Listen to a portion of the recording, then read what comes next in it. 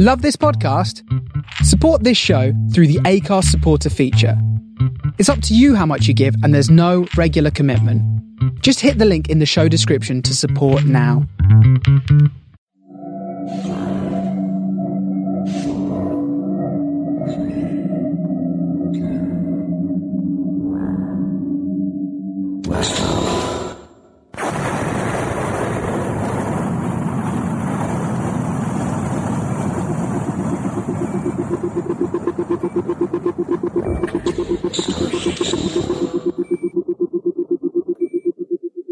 This is the StarShipSofa. Everybody, welcome, hello and welcome to show 229. I am your host, Tony C. Smith.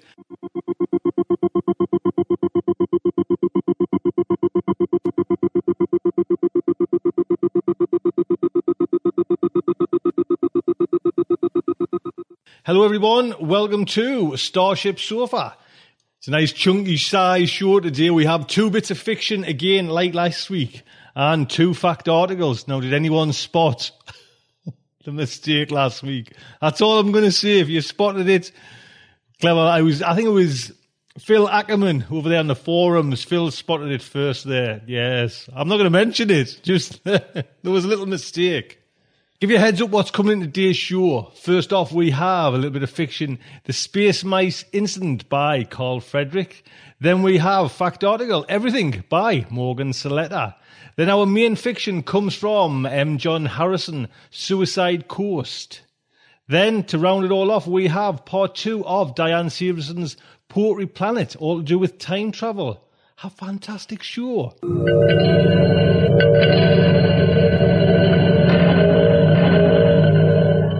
So first off, Carl Frederick's The Space Mice Incident. Carl Frederick is a theoretical physicist, at least theoretical, he says.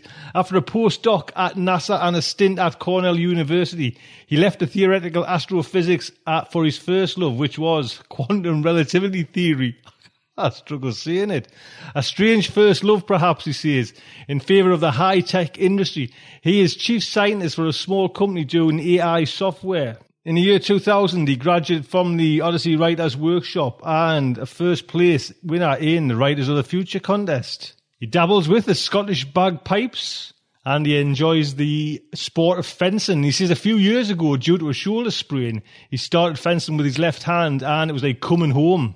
This story first appeared in 2003 in the July-August edition of Analog, and it was a nomination for the Analog Short Story Award. This story is narrated by Jim Phillips. Jim was, as you know, on last week's show as a narrator as well. There's a hint. Jim, how are you doing, sir? Thank you very much.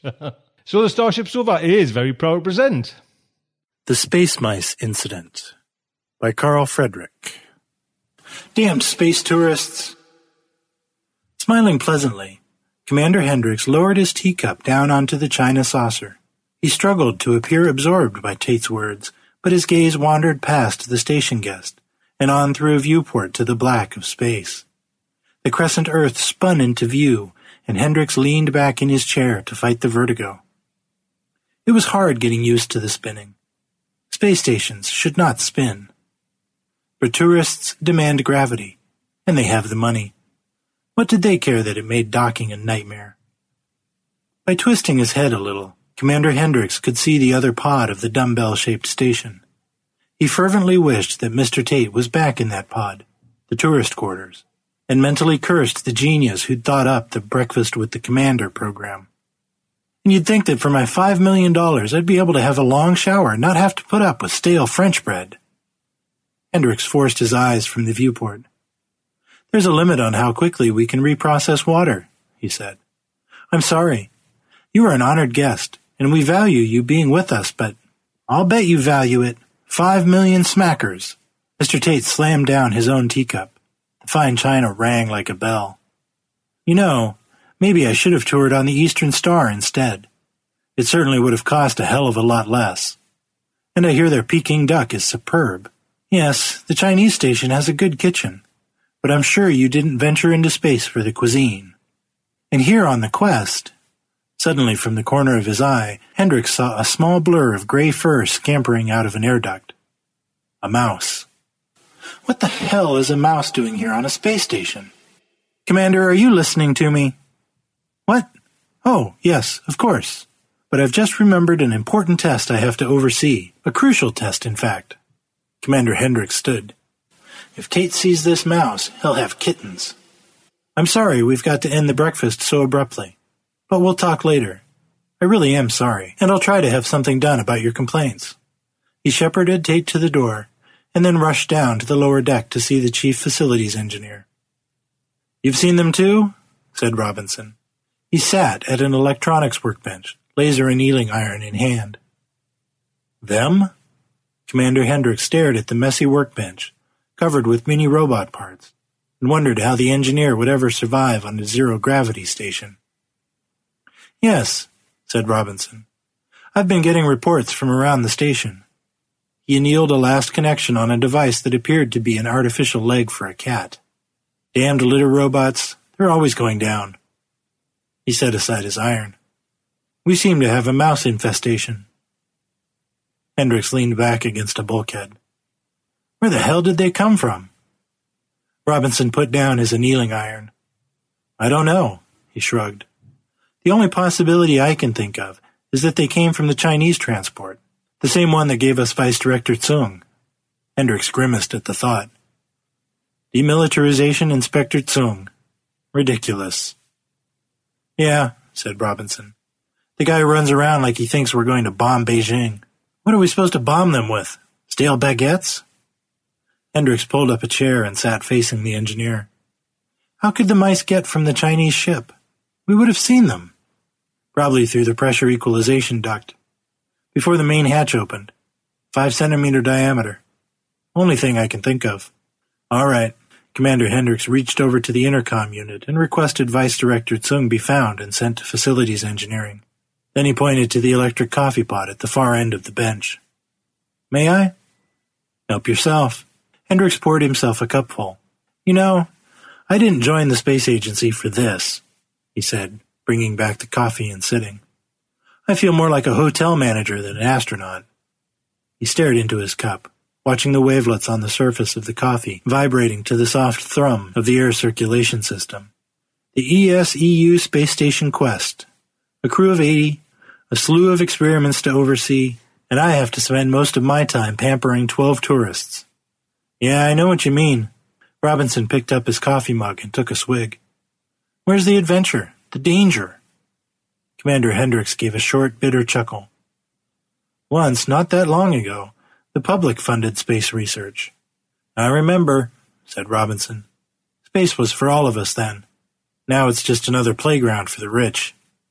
Hendricks and Robinson both turned as Director Tsung came softly into the room. Director Tsung, thin and wiry, wore a military uniform, but without medals or signs of rank. His only adornment, besides his wire-rimmed glasses, was the compact video recorder he carried slung around his neck. Tate sported one as well.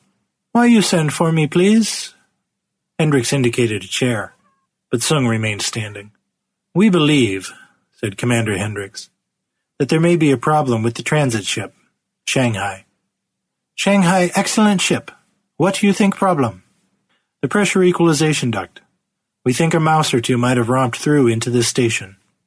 Tsung smiled and gave an all but imperceptible bow. Impossible, he said quietly. There exists no mouse on Chinese transport. Then you've not seen any mice on the Eastern Star either? Asked Robinson. No mouse.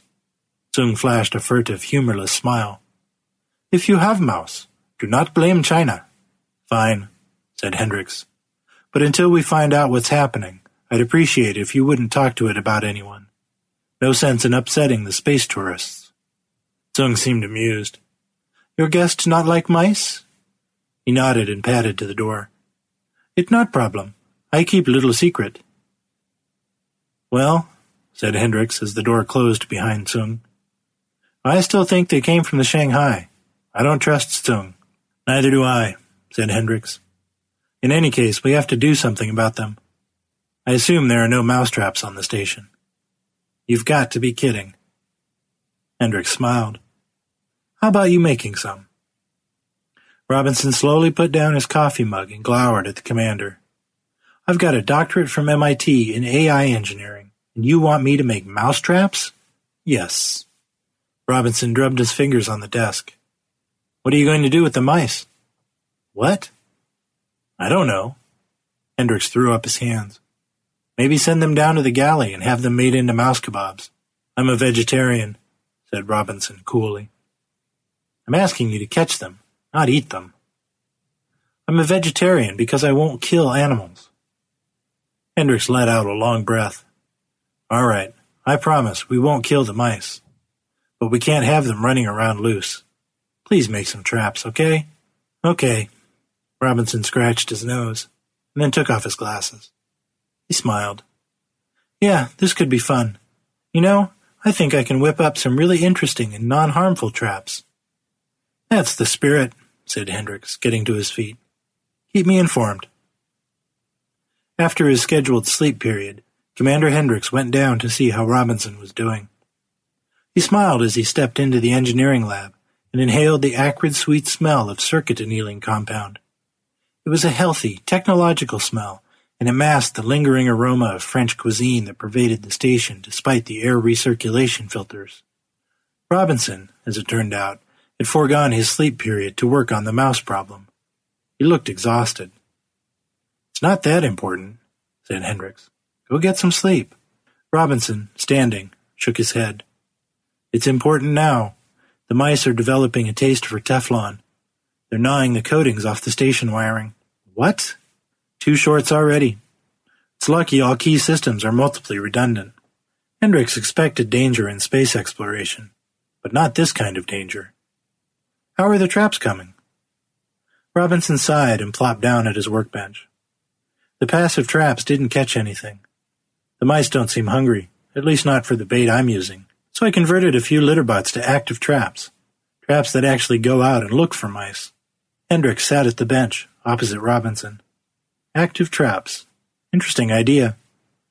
Yeah, sort of a robot cat with hypodermic teeth, and tranquilizers with radioactive tagging. We should have been able to just go around with a centillion counter and collect sleeping mice. From the way you're talking, I gather RoboCat didn't work. Yeah, right, RoboCat. Robinson shook his head.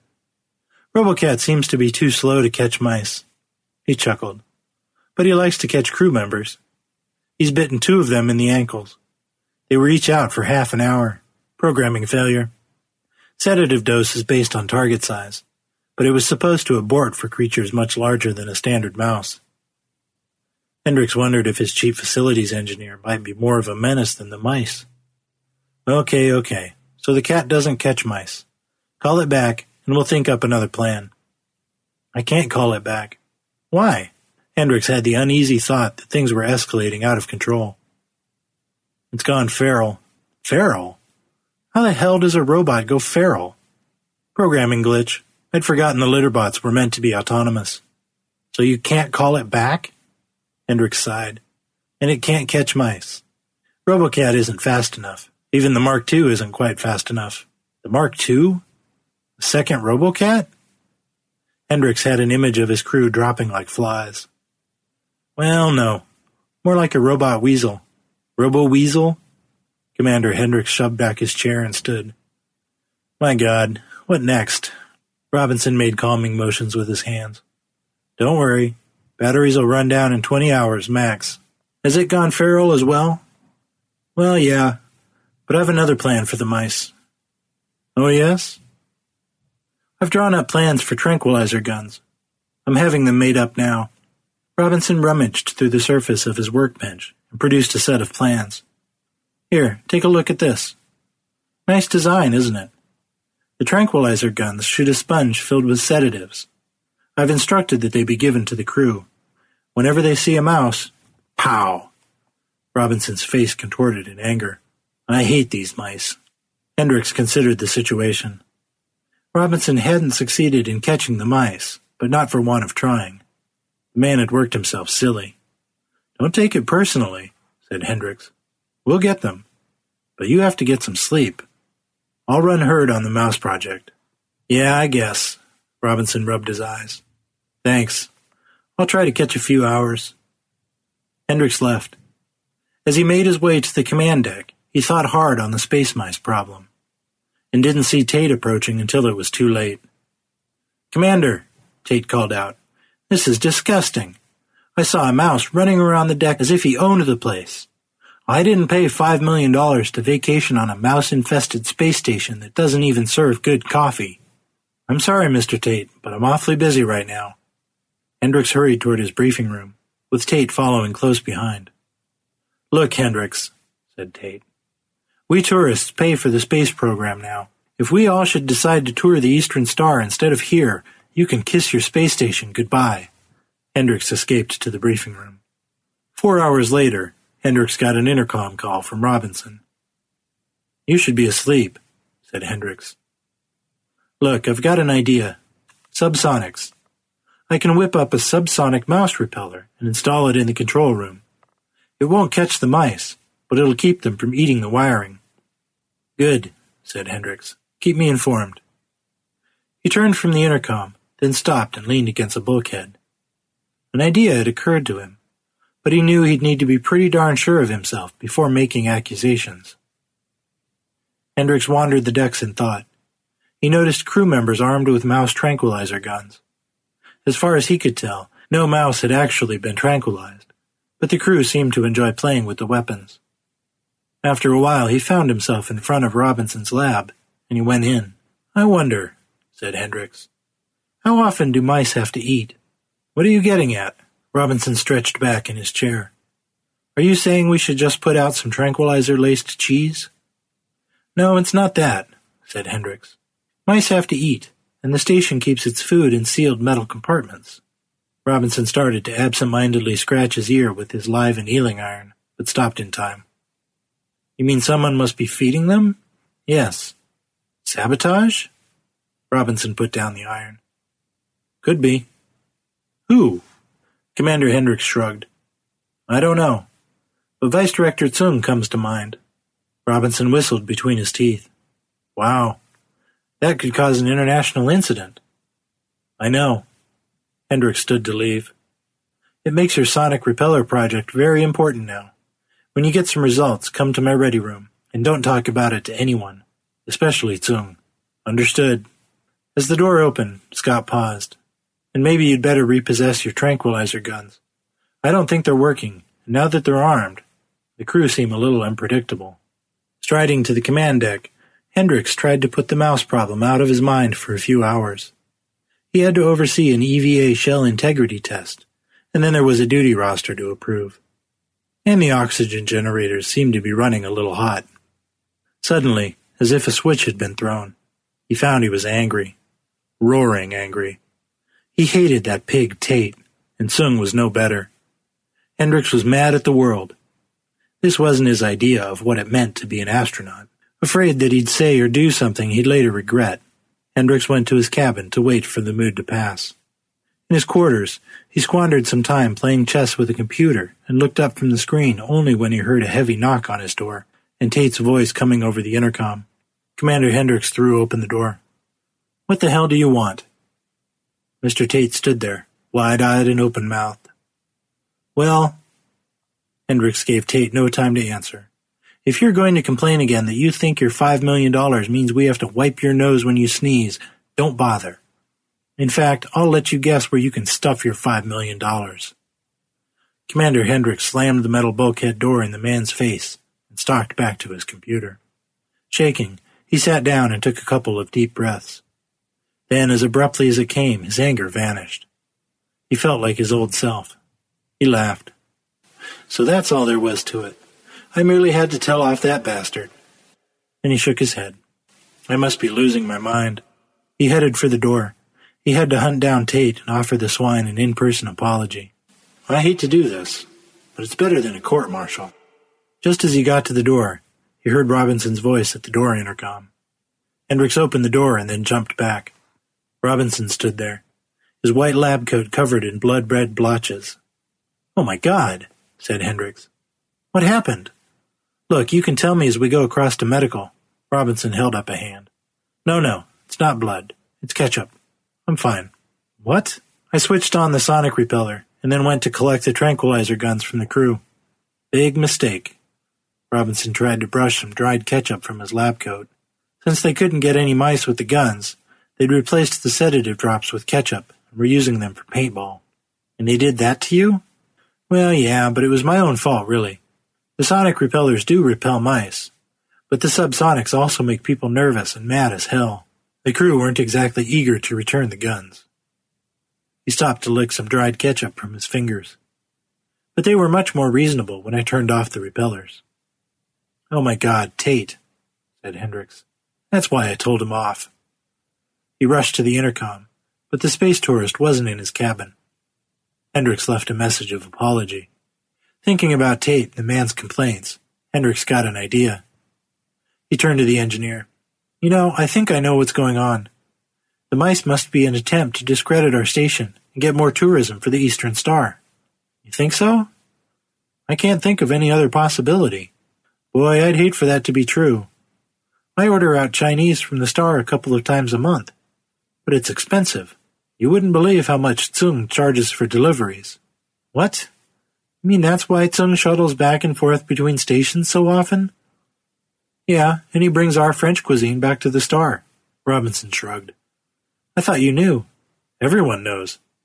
In fact, Tsung's going back in an hour or so, taking a beef bourguignon for a political bigwig. The chef told me. A smile slowly diffused across Commander Hendricks' face. Tsung is going back in an hour? Yeah. Why?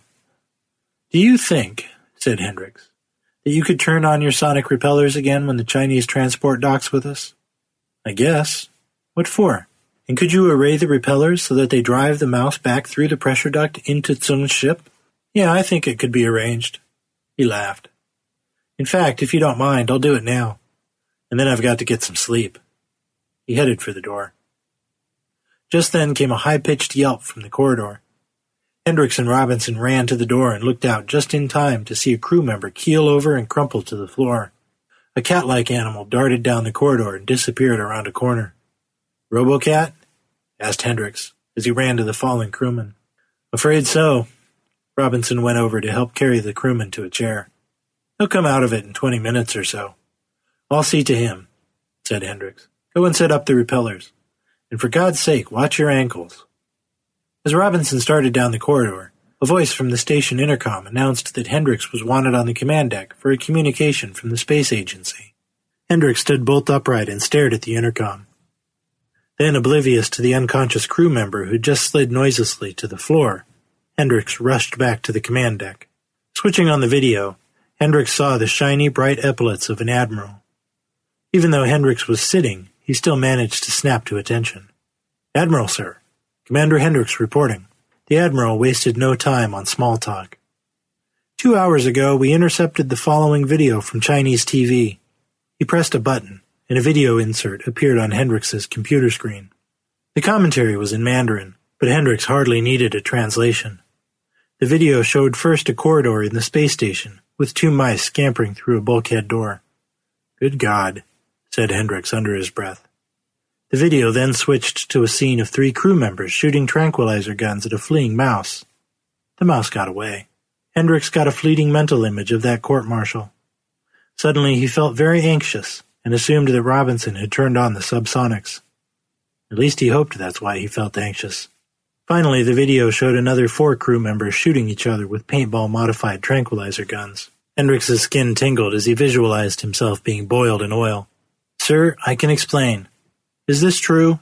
asked the Admiral. "Yes, sir. But it was sabotage. The mice were smuggled on board." "No doubt," said the Admiral with a wave of his hand. "But good work, Commander." "Excuse me?" "Just a half hour ago, the Chinese released an English-language version. The American networks aired it, and right off, Silicon Valley executives were phoning in droves, eager to plunk down millions to play paintball in space. But they want 0G. Hendricks sat open-mouthed as the Admiral went on. "Where did you get those guns?" "My chief facilities engineer designed and made them." "Good job. This is a coup. Just as the aging SF types are dying out, the young high-tech billionaires want to go up." The Admiral slapped his deck for emphasis. "I need an operations plan to spin down the station." Hendricks didn't trust himself to speak. He felt giddy and anxious at the same time. "Now," said the Admiral. "I need that plan now." "Yes, sir. Command out." And the Admiral on the screen went dead. Hendricks smiled. He'd hoped for the day the station returned to zero-G operation, and had prepared a spin-down plan just in case. He accessed the plan on the computer and downloaded it to Mission Control. This should impress the old buzzard. He stood to leave the ready room, but had to steady himself against an earthquake-like tremor. And a moment later he felt his anxiety vanish. No doubt the Chinese transport had just undocked, and Robinson had turned off the sonic repellers. Hendricks paused and then sat at the console again. He might as well have some fun. He certainly deserved it. Whistling happily, he established ship-to-ship with the Chinese transport and asked to speak to Tsung. After a few moments, Tsung appeared on screen wearing, in addition to his uniform, the hint of a smile. "Ah, Commander Hendricks. What I can do you? Well, for starters, you can explain why you told about the mice when you'd agreed not to." "So sorry." Tsung smiled, nodding his head in a ritual bow. "And what would you say," Hendricks went on, carefully avoiding an outright lie, "if I told you we have genetic tests that show the mice are Chinese mice?" Tsung's smile vanished. He spoke to someone off-camera in Mandarin, then leaned forward into the camera. "We must respectfully disagree. We say they not Chinese mouse." Hendricks leaned forward as well. "Come on, Tsung. Why did you do it?" "Regrettable," said the vice director. "But when America find out about mouse, no one want to visit your station and—" Tsung took off his glasses and looked down at them. "All your guests are belong to us." Hendricks was about to laugh in Tsung's face, but he heard a sudden yelp and saw a crew member in the Chinese transport go limp in the transport's zero-gravity. Then Hendricks saw a small creature jump into view and then disappear into a vent. Tsung spun around at the noise, slapped his glasses back on, and spoke in rapid Mandarin. Hendricks reached over and broke off the connection. "Robo-Weasel 1, Chinese nil." He stood and left the command deck, hungry and intent on rewarding himself with a good meal in the tourist restaurant. The future looked bright. The station would go zero-G. Research and exploration would be important again, and the Silicon Valley types might actually help in the research. Whistling, he strode toward the capsule tram to the tourist pod, but he had barely gone 10 meters when Tate intercepted him. "Commander Hendricks, your apology was unacceptable. I think you owe me more than—" "I'm sorry, Mr. Tate, I don't have time to talk to you now." Hendricks continued on his way. "How dare you turn your back on me? When I get home, I'm going to launch a—" Hendricks didn't break stride nor turn around. "With the commander's compliments, Mr. Tate, kindly go to hell." Tate shouted a string of obscenities, which was broken off by a short scream. Startled, Hendricks turned around in time to see Mr. Tate fall to the deck and a fleeing creature leap for a vent. "Thank you, Robocat." Apparently drawn by the scream, a crew member ran into the corridor. He stopped as he saw Tate sprawled on the deck. "Robocat?" Hendricks gave a fleeting smile. "Could you see that he gets carried back to his cabin?" "Of course. But what do I tell him when he wakes up?" "He'll be as mad as a wet wolverine." "Tell him—" Commander Hendricks looked across, through a viewport, onto the cold blackness of space. Looking at the countless bright pinpoints of light, he felt again the familiar awe of the majesty and vastness of the universe. The commander turned to look at Tate sprawled supine on the deck. "Tell him space exploration is dangerous." Hendricks continued walking, then stopped, swiveled around and hurried back toward the command deck. It occurred to him that if he could lure the Shanghai back, he might save the space agency some money. Shouldn't be too hard. Right now, Tsung probably wants to return some cargo to us real bad. Hendricks stopped at an intercom pod. "Peanut butter. Mice are attracted to peanut butter." He keyed Robinson's quarters. The engineer was slow to answer, and when he did, he sounded groggy. "Whoever the hell you are, please go away. This is Hendricks. We've got to get our mice back." "I'm sure we have peanut butter on board." "What? Our mice. We've got to lure them back from the Shanghai." Silence. "Robertson," said Hendricks. "Robertson, are you there?"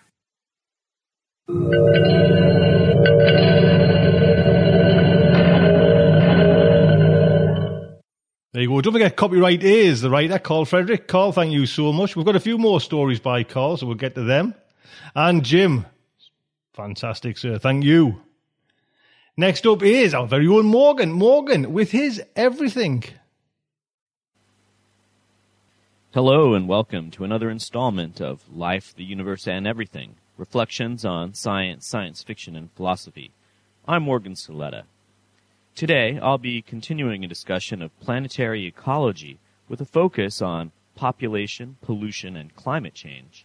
In this discussion, I'll be making connections between a number of science fiction books and films, scientific theories, and popular and influential works such as Rachel Carson's Silent Spring and Paul and Ann Ehrlich's The Population Bomb. Among the science fiction works I'll discuss are the film Soylent Green, an old Doctor Who episode, and The Space Merchants by Frederik Pohl and C.M. Kornbluth, among others. Of course, as usual, it would be impossible in this brief reflection to do anything approaching a comprehensive survey of science fiction works pertaining to or dealing with the topics of pollution, population, and climate change, and such is not my intent. Instead, I'll skip through a discussion of the topics, illustrating them with works of particular relevance, or just works that I'm familiar with. Concerns about overpopulation, pollution, and climate change are not as new as many might think. Thomas Malthus predicted that population growth would outstrip resources, particularly food resources, in his famous and highly influential work, An Essay on Population, first published in 1798.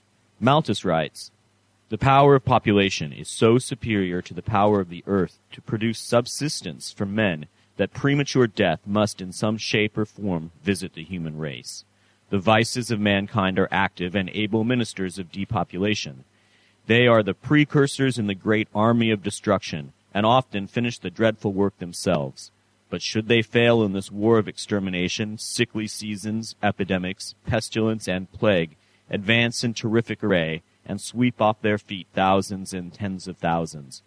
Should success be still incomplete, gigantic, inevitable famine stalks in the rear, and with one mighty blow levels the population with the food of the world."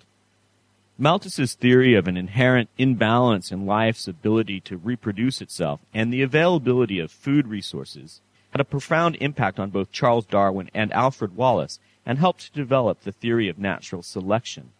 But more importantly for today's discussion, Malthus's ideas were echoed and expanded in the post-World War II birth of the modern environmental movement. The idea of an overpopulated Earth and attendant environmental degradation and disaster are major themes both of popular science works, such as Paul and Ann Ehrlich's 1968 Population Bomb, itself strongly influenced by two lesser-known neo-Malthusian works, Our Plundered Planet by Fairfield Osborn, and William Vaux's The Road to Survival, both of which were published in 1948. Along with the Cold War fears of nuclear annihilation and radiation poisoning, apocalyptic visions of both overpopulation and ecological crisis were major themes both in works of popular science and science fiction of the time. In 1962, Rachel Carson published her work Silent Spring, widely regarded as one of the most important and influential nonfiction works of the 20th century.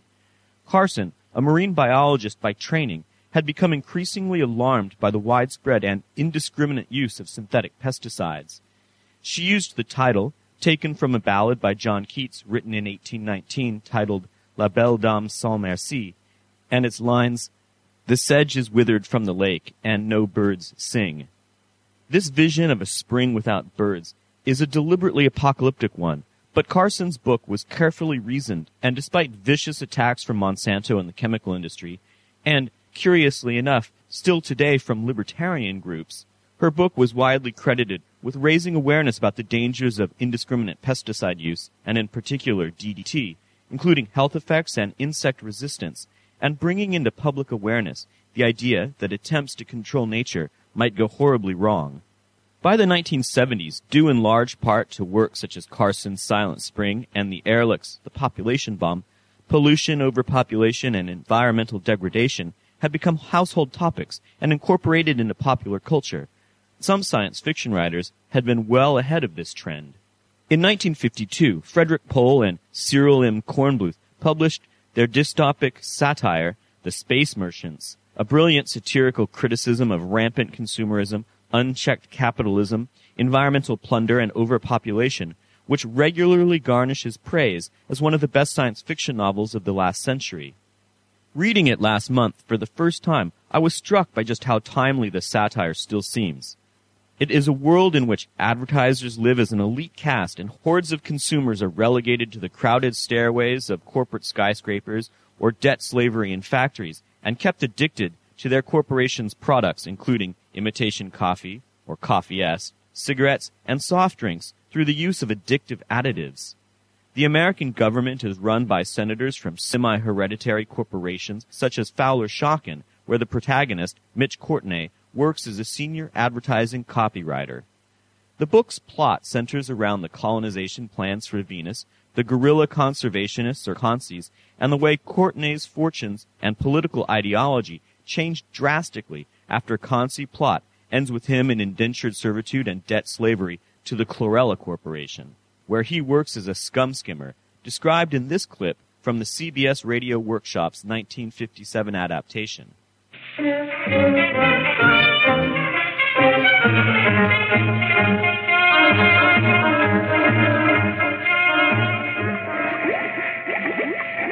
heart of Chlorella Products is a strange, glutinous, ever-growing organism called Chicken Little. It provides 1/3 of the world with the protein that replaces old-fashioned meat. It grows in huge, sweating vats, and only the constant slicing keeps it from overgrowing and covering Costa Rica and its neighbors, or in time, the face of the earth.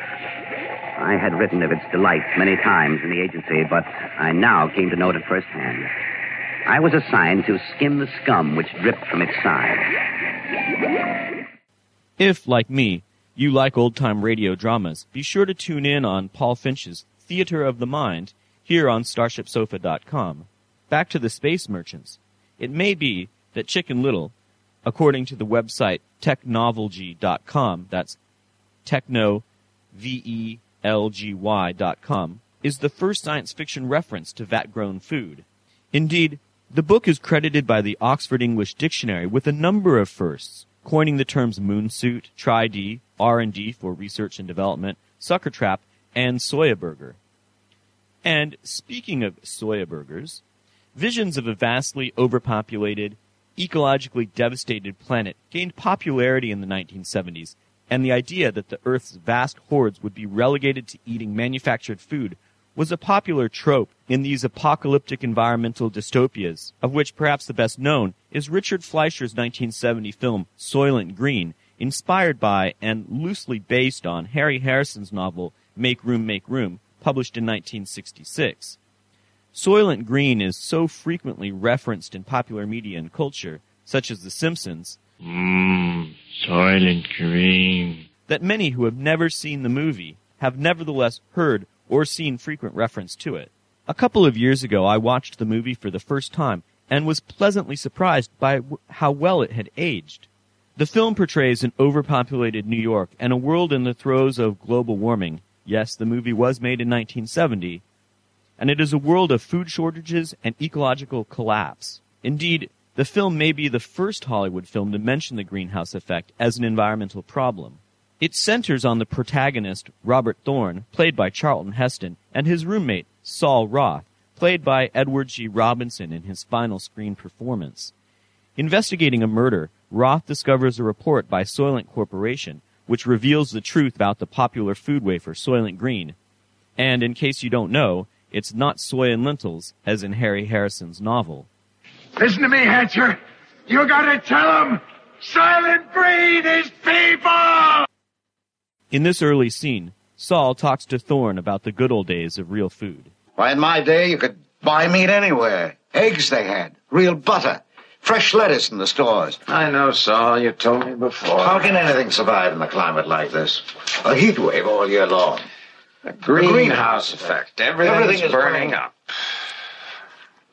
Another film that uses the trope or cliché of artificial food as a symbol of the larger control and destruction of the natural environment is the 1972 film Silent Running, directed by Douglas Turnbull, which I have mentioned several times, and which has also been featured in Film Talk here on the Starship Sofa as well.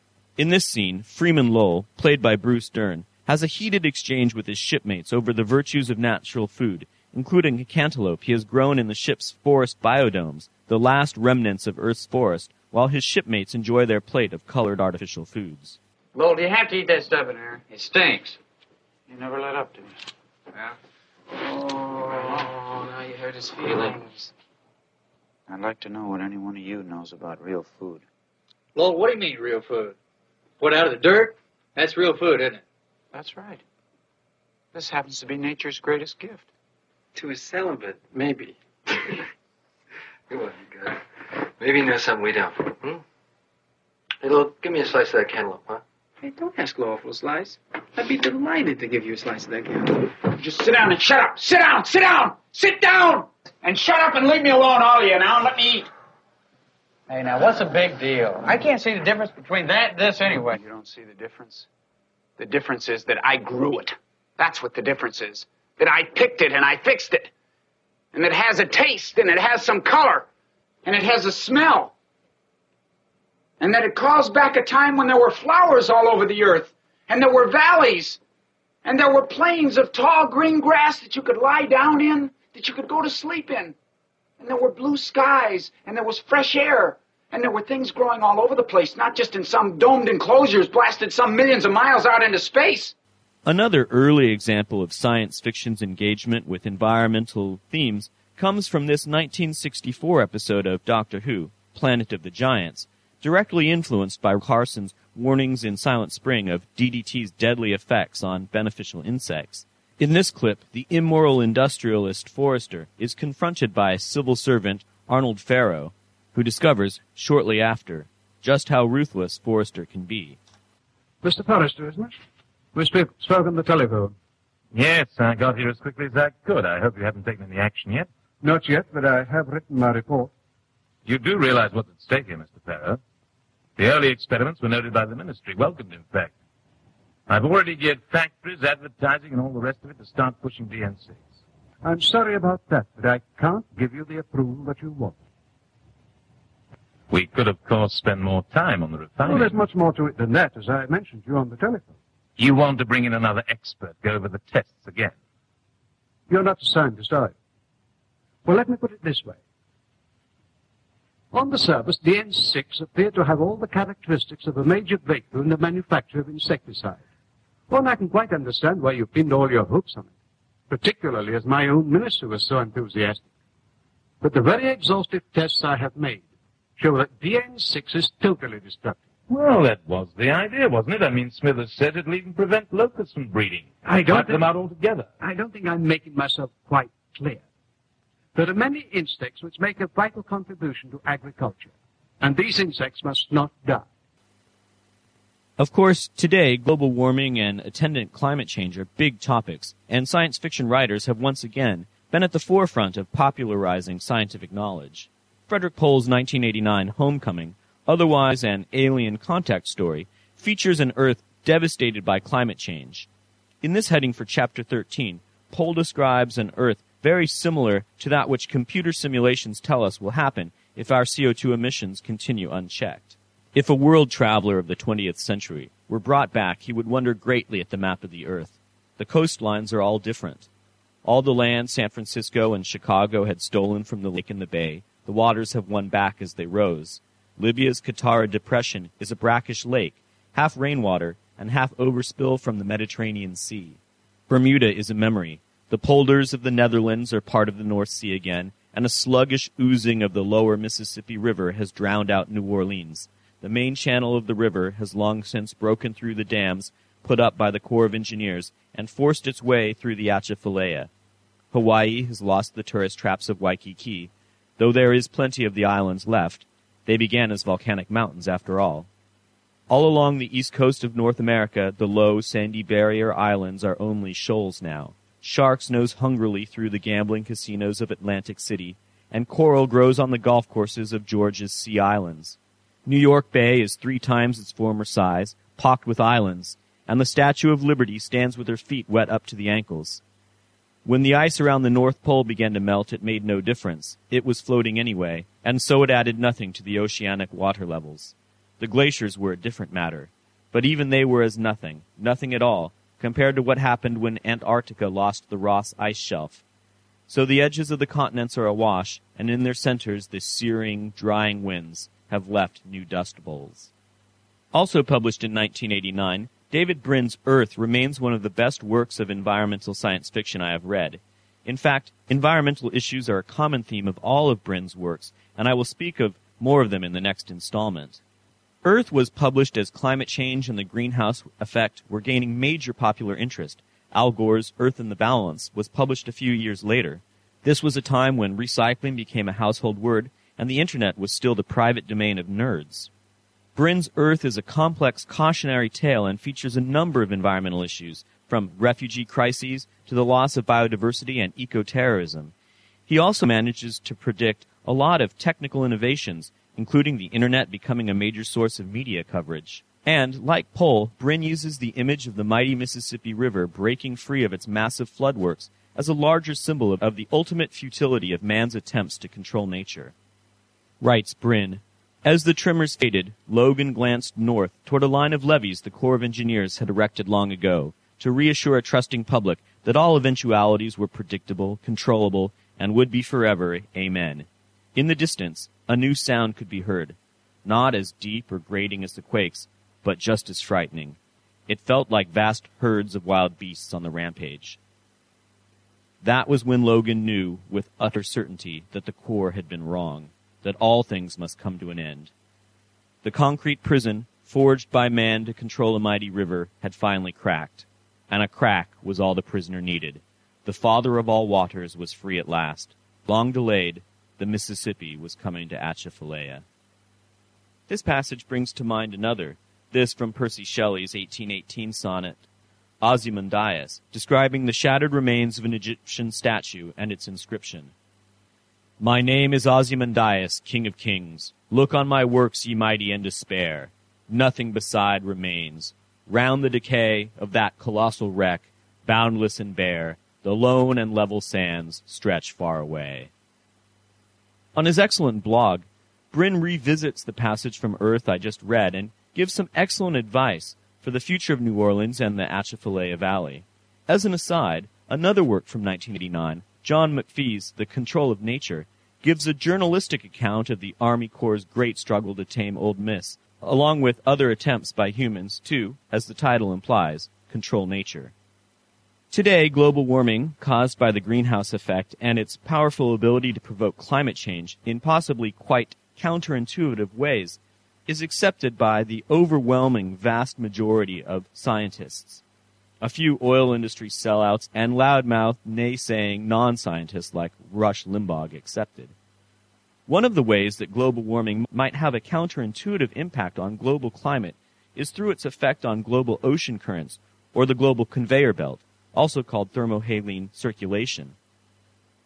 Wallace Broecker, a scientist who helped develop the idea of the global conveyor belt and coined the term global warming in 1975, has suggested that the melting of Greenland glaciers could force the Gulf Stream further south or even temporarily halt it, provoking suddenly abrupt and devastating climate change. In this case, a rapid cooling of North America and Europe, and he suggests that there is evidence that this happened in the distant past. This theory was the basis of the film The Day After Tomorrow, which, although taking license with just how sudden such a shift might occur, nevertheless presented Broeker's theory in a fictionalized form rather well in this scene of what is, in other respects, a rather unremarkable special effects extravaganza.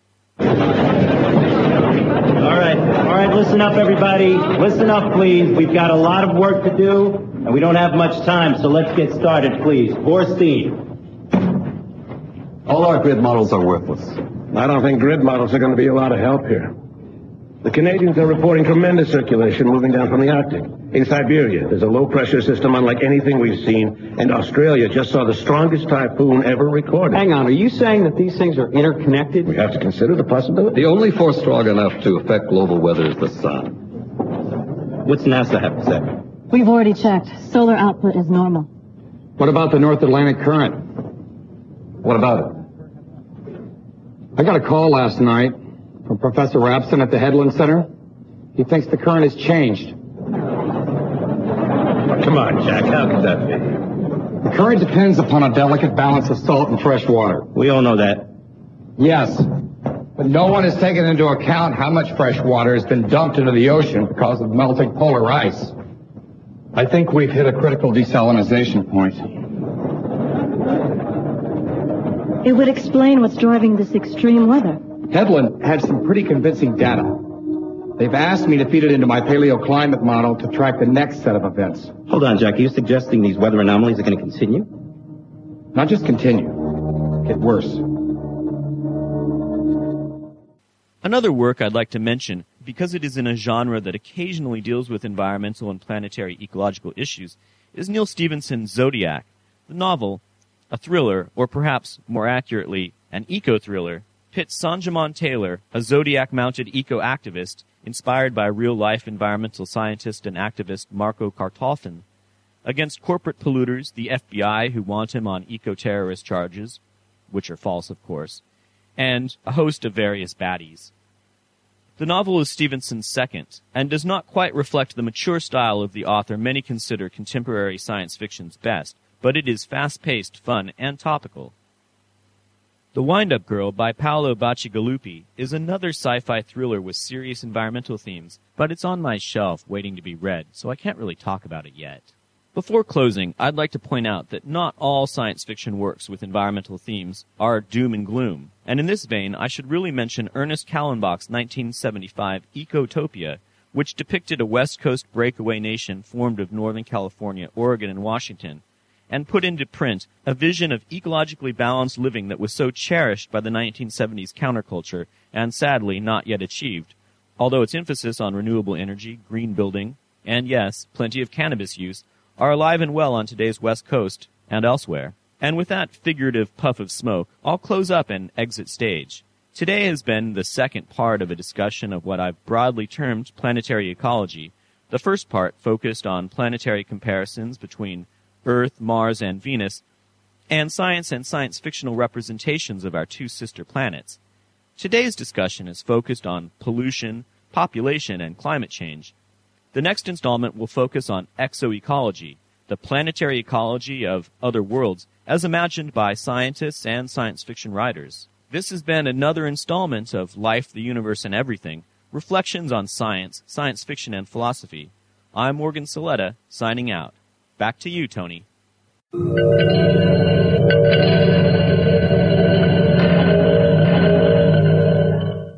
Brilliant stuff, Morgan. Thank you very much, sir. Next up is M. John Harrison's The Suicide Coast. The story first appeared in the magazine of fantasy and science fiction in the July 1999 edition. It was on the Locus Poll Award for Best Short Story, and it was a nomination for the Sturgeon Award in 2000. It also came out in M. John Harrison's The Travel Arrangements, a collection of short stories. Then was picked it up for the year's Best Science Fiction, the 17th annual edition. It then came along and was in with the mammoth book of Best New Science Fiction, the 13th edition. Later on, it was put in Things That Never Happened by M. John Harrison as well, published by Nightshade Books. M. John Harrison, Mike Harrison, his first novel was The Committed Men. Was published by Hutchison's New Authors in 1971. His last short story, according to the Internet Speculative Fiction Database, was Keep Smiling with Great Minutes in 2008. That was published by Ian Waite's Celebration. StarShipSofa has also played The Good Detective as well by M. John Harrison. Mike says he's got a new novel coming out, Empty Space, which will be published by Galance in mid-2012, so we look forward to that. I'll put a link on to Mike's blog. The story is narrated by Jack Calvary. Jack has got one of those voices, just mean voices. Jack, and he's a lovely guy as well. Jack, thank you very much for this. So the StarShipSofa is very proud to present Suicide Coast by M. John Harrison.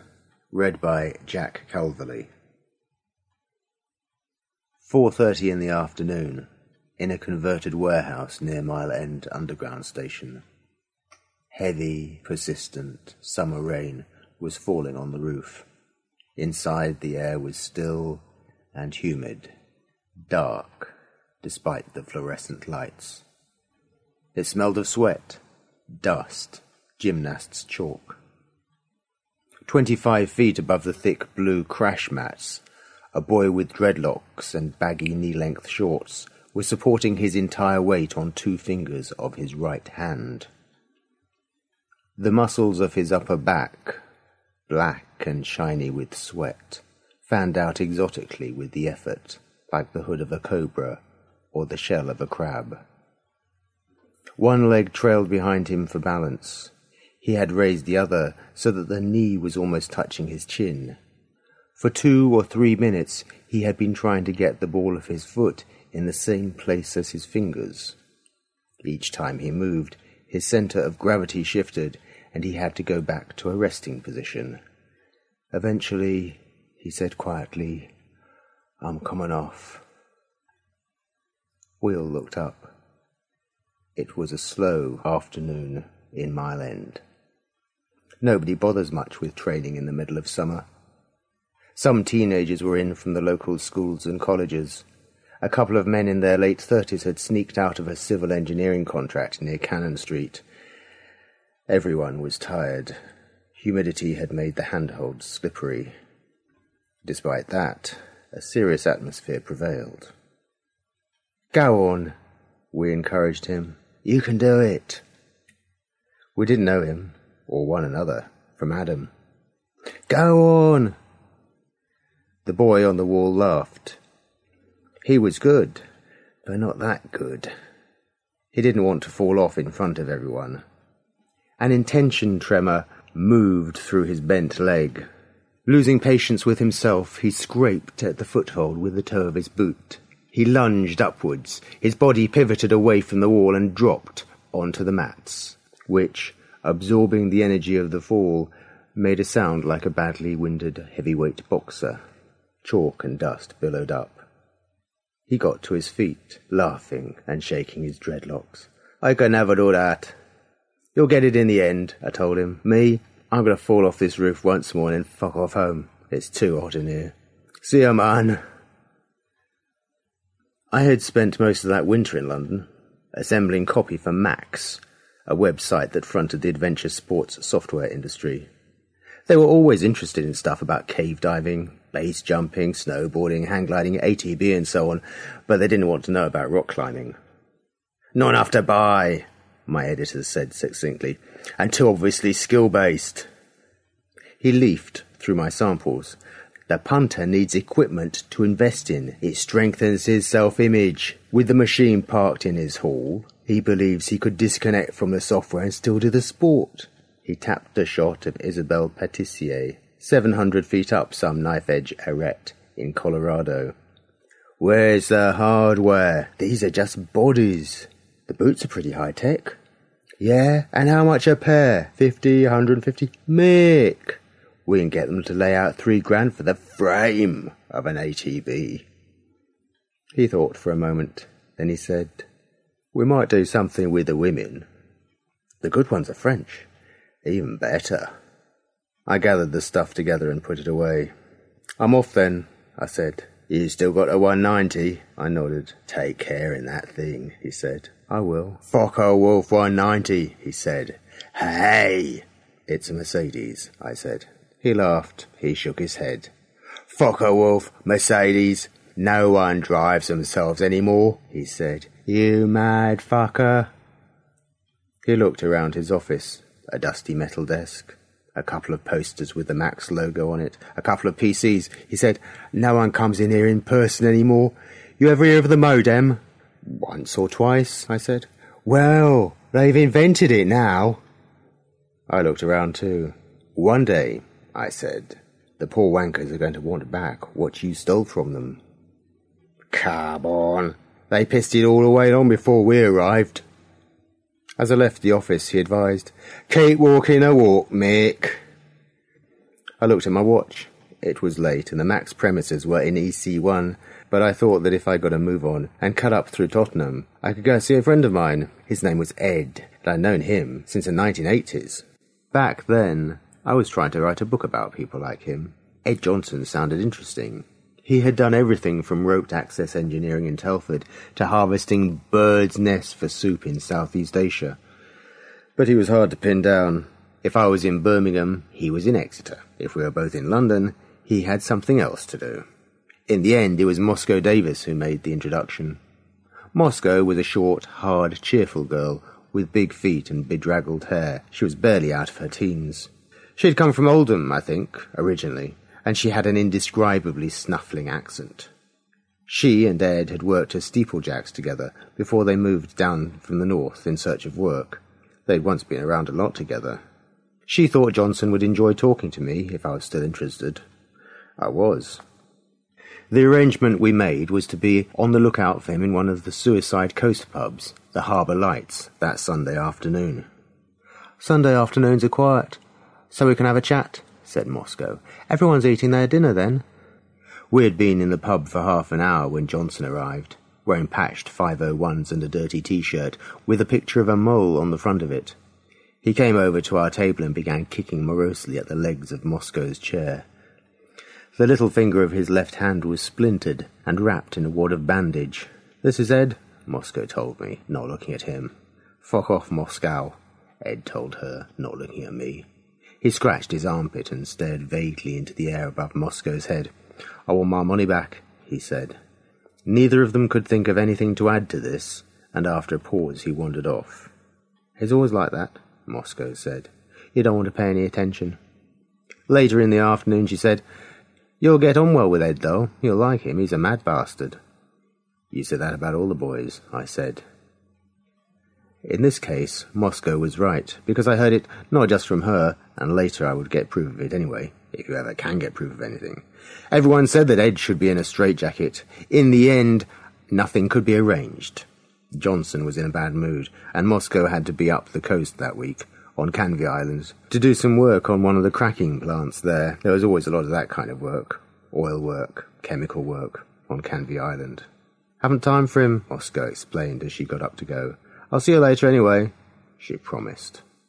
As soon as she was gone, Ed Johnson came back and sat down in front of me. He grinned. "Ever done anything worth doing in your whole life?" he asked. "Anything real?" The Max editor was right. Since coring got popular, the roads had been deserted. I left EC1 and whacked the 190 up through Hackney until I got the Lee Valley reservoirs on my right, like a splatter of moonlit verglas. On empty roads, the only mistakes that need concern you are your own. Every bend becomes a dreamy interrogation of your own technique. Life should be more like that. I made good time. Ed lived just back from Montague Road, in a quiet street behind the Jewish cemetery. He shared his flat with a woman in her early 30s, whose name was Caitlin. Caitlin had black hair and soft, honest brown eyes. She and I were old friends. We hugged briefly on the doorstep. She looked up and down the street and shivered. "Come in," she said. "It's cold. You should wear a jumper." "I'll tell him you're here," she said. "Do you want some coffee?" Caitlin had softened the edges of Ed's life, but less perhaps than either of them had hoped. His taste was still very minimal. White paint, ash floors, 1 or 2 items of furniture from Heels, and there was still a competition Klein mounted on the living room wall, its polished aerospace alloys glittering in the halogen lights. "Espresso," I said. "I'm not giving you espresso at this time of night. You'll explode." It was worth a try. "Ed," she called. "Ed, Mick's here." He didn't answer. She shrugged at me as if to say, "What can I do?" and went into the back room. I heard their voices, but not what they were saying. After that, she went upstairs. "Go in and see him," she suggested when she came down again 3 or 4 minutes later. "I told him you were here." She had pulled a jigsaw sweater on over her racing green shirt and Levi's, and fastened her hair back hastily with a dark brown velvet scrunchie. "That looks nice," I said. "Do you want me to fetch him out?" "I doubt he'll come." The back room was down a narrow corridor. Ed had turned it into a bleak combination of office and storage. The walls were done with one coat of what builders call obliterating emulsion, and covered with metal shelves. Chipped diving tanks, hollow with the ghosts of exotic gases, were stacked by the filing cabinet. His base chute spilled half out of its pack, yards of cold nylon, a vile but exciting rose colour, a colour which made you want to be hurtling downwards face first, screaming with fear until you heard the canopy bang out behind you, and you knew you weren't going to die that day, although you might still break both legs. The cheap beige carpet was strewn with high-access mess, hanks of greying static rope, a yellow bucket stuffed with tools, Ed's Petzl stop, harness and knocked about CPTs. Everything was layered with dust. The radiators were turned off. There was a bed made up in one corner. Deep in the clutter on the cheap white desk stood a 5-gig Mac with a screen to design industry specs. It was spraying Ed's face with icy blue light. "Hi, Ed." "Hi, Mick." There was a long silence after that. Ed stared at the screen. I stared at his back. Just when I thought he had forgotten I was there, he said, "Fuck off and talk to Caitlin a moment." I brought us some beer. "That's great. What are you running there?" "It's a game. I'm running a game, Mick." Ed had lost weight since I last saw him. Though they retained their distinctive cabled structure, his forearms were a lot thinner. Without releasing him from anything it represented, the yoke of muscle had lifted from his shoulders. I had expected that, but I was surprised by how much flesh had melted off his face, leaving long, vertical lines of sinew, fins of bone above the cheeks and at the corners of the jaw. His eyes were a long way back in his head. In a way, it suited him. He would have seemed okay, a little tired perhaps, a little burned out, like someone who was working too hard, if it hadn't been for the light from the display. Hunched in his chair and with that splashing off him, he looked like a vampire. He looked like a junkie. I peered over his shoulder. "You were never into this shit," I said. He grinned. "Everyone's into it now. Why not me, wanking away and pretending it's sex?" "Oh, come on." He looked down at himself. "It's better than living," he said. There was no answer to that. I went and asked Caitlin, "Has he been doing this long?" "Not long," she said. "Have some coffee." We sat in the L-shaped living area, drinking decaffeinated Java. The sofa was big enough for Caitlin to curl up in a corner of it, like a cat. She had turned the overhead lights off, tucked her bare feet up under her. She was smoking a cigarette. "It's been a bloody awful day," she warned me, "so don't say a word." She grinned wryly. Then we both looked at the Klein for a minute or two.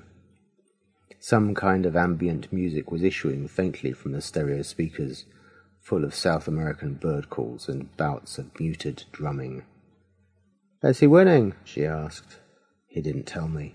"You're lucky. That's all he ever tells me." "Aren't you worried?" I said. She smiled.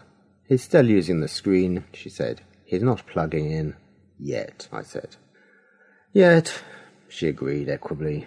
"One more coffee? Or will you do me a favour?" I put my empty cup on the floor. "Do you a favour," I said. "Cut my hair." I got up and went to her end of the sofa. She turned away from me so I could release her hair from the scrunchie. "Shake it," I said. She shook it. She ran her hands through it. Perfume came up, something I didn't recognize. "It doesn't need much," I said. I switched the overhead light back on and fetched a kitchen chair. "Sit here. No, right in the light. You'll have to take your jumper off." "The good scissors are in the bathroom," she said. Cut my hair. She had asked me that before, 2 or 3 days after she decided we should split up. I remembered the calm that came over me at the gentle, careful sound of scissors, the way her hair felt as I lifted it away from the nape of her neck, the tenderness and the fear, because everything was changing around the two of us forever, and somehow this quiet action signalled and blessed that.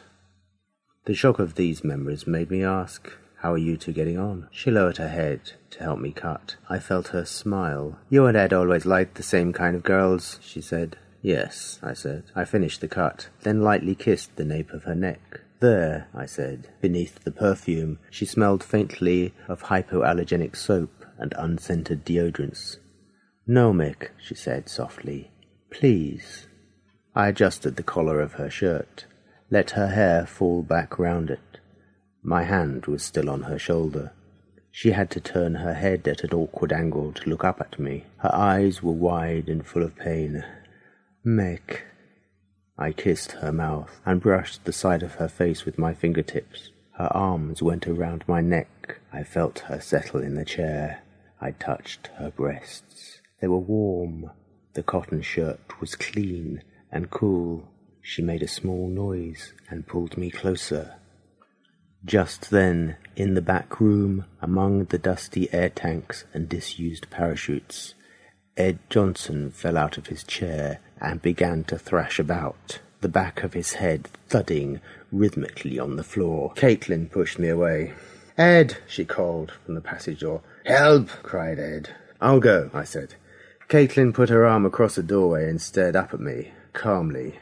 "No," she said. "How can you lift him on your own?" "This is me and Ed," she said. "For God's sake." "It's late, Mick. I'll let you out. Then I'll go and help him." At the front door I said, "I think you're mad. Is this happening a lot? You're a fool to let him do this." "That's his life." I looked at her. She shrugged. "Will you be all right?" I said. When I offered to kiss her goodbye, she turned her face away. "Fuck off then, both of you," I said. I knew which game Ed was playing, because I had seen the software wrapper discarded on the desk near his Mac. Its visuals were cheap and schematic, its values self-consciously retro. It was nothing like the stuff we sold off the Mac's site, which was quite literally the experience itself, stripped of its consequences. You had to plug in for that. You had to be cored. This was just a game, less a game, even, than a trip. You flew a silvery V-shaped graphic down an endless V-shaped corridor, a notional perspective sometimes bounded by lines of objects, sometimes by just lines, sometimes bounded only by your memory of boundaries. Sometimes the graphic floated and mushed like a moth. Sometimes it travelled in flat, vicious arcs at an apparent Mach 5. There were no guns, no opponent, there was no competition. You flew. Sometimes the horizon tilted one way, sometimes the other.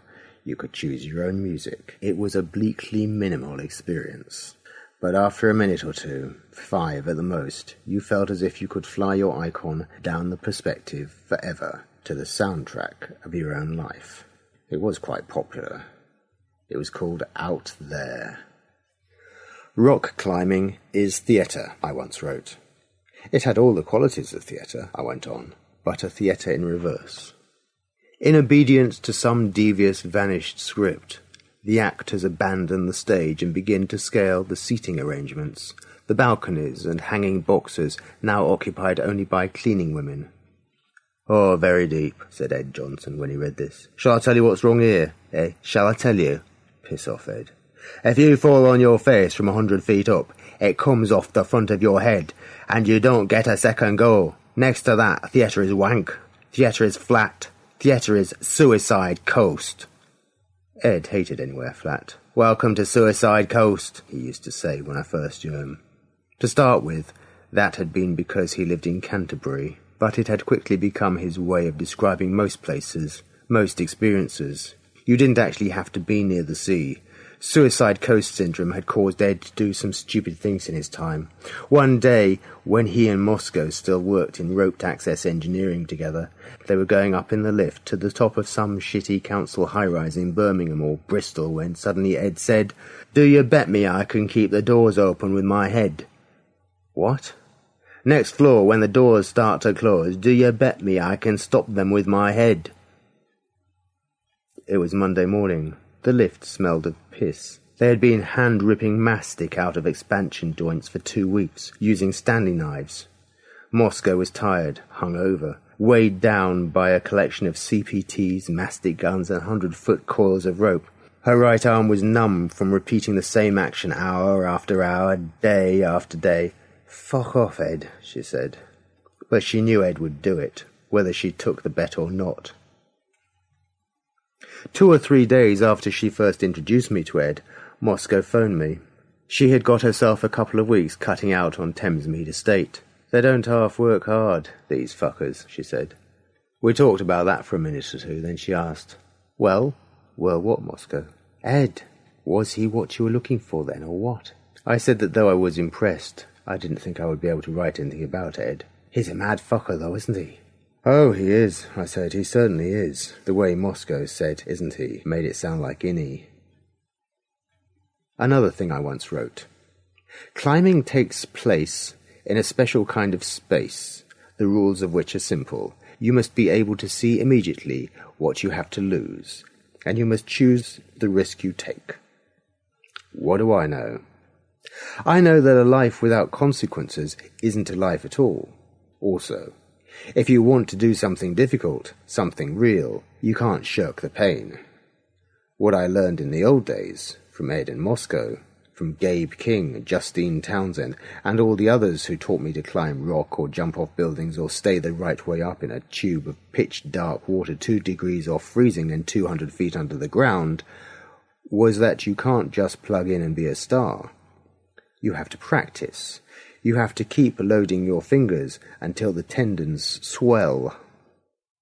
So it's back to the mile-end wall, with its few thousand square feet of board and bolt-on holds, its few thousand cubic meters of emphysemic air, through which one very bright ray of sun sometimes falls in the middle of the afternoon, illuminating nothing much at all.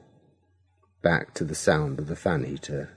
The dust-filled Akai radio playing some mournful, aggressive thing, and every so often a boy's voice saying, "Oh shit," as some sequence or other fails to work out. You go back there, and if you have to fall off the same ceiling move 30 times in an afternoon, that's what you do. The mats give their gusty wheeze. Chalk dust flies up. The fan heater above the monkey house door rattles and chokes and flatlines briefly before puttering on. Jesus Christ, I don't know why I do this. Caitlin telephoned me. "Come to supper," she said. "No," I said. "Mick, why?" "Because I'm sick of it." "Sick of what?" "You, me, him, everything." "Look," she said, "he's sorry about what happened last time." "Oh, he's sorry." "We're both sorry, Mick." "All right, then. I'm sorry too." There was a gentle laugh at the other end. "So you should be." I went along all the deserted roads and got there at about 8 to find a brand new motorcycle parked on the pavement outside the house. It was a Kawasaki Ninja. Its fairing had been removed to give it the look of a 60s cafe racer, but no one was fooled.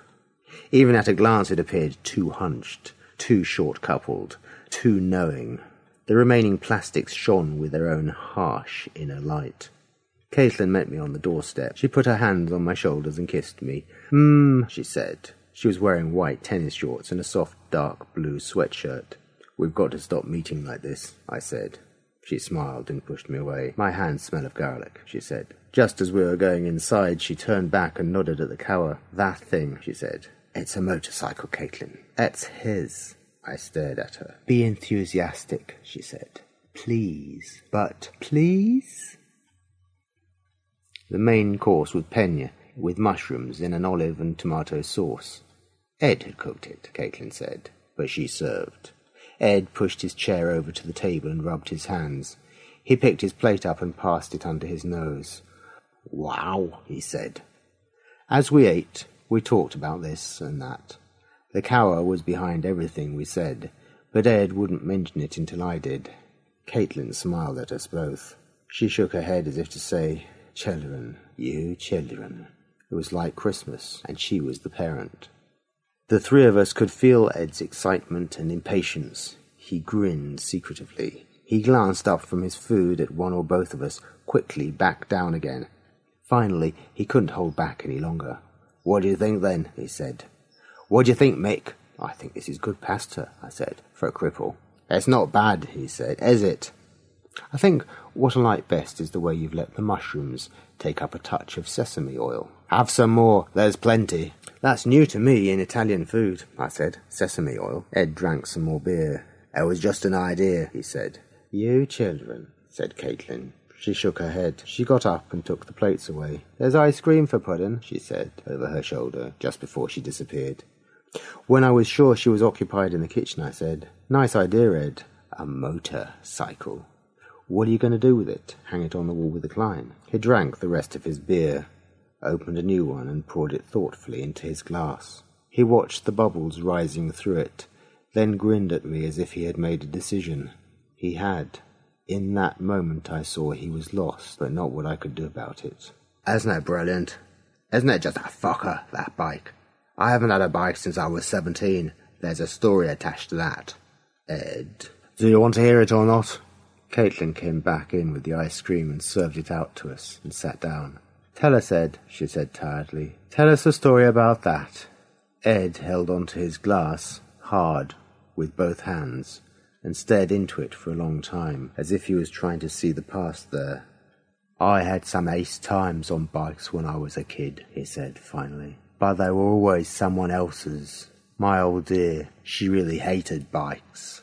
My old dear, you know, they were dirty, they were dangerous. She wasn't going to have one in the house. Did that stop me? It did not. I bought one of the first good Ducati 125s in Britain, but I had to keep it in a coal cellar down the road. That's really funny, Ed. Fuck off, Mick. I'm 17, I'm still at school, and I've got his fucking projectile stashed in someone's coal cellar. The whole time I had it, the old dear never knew.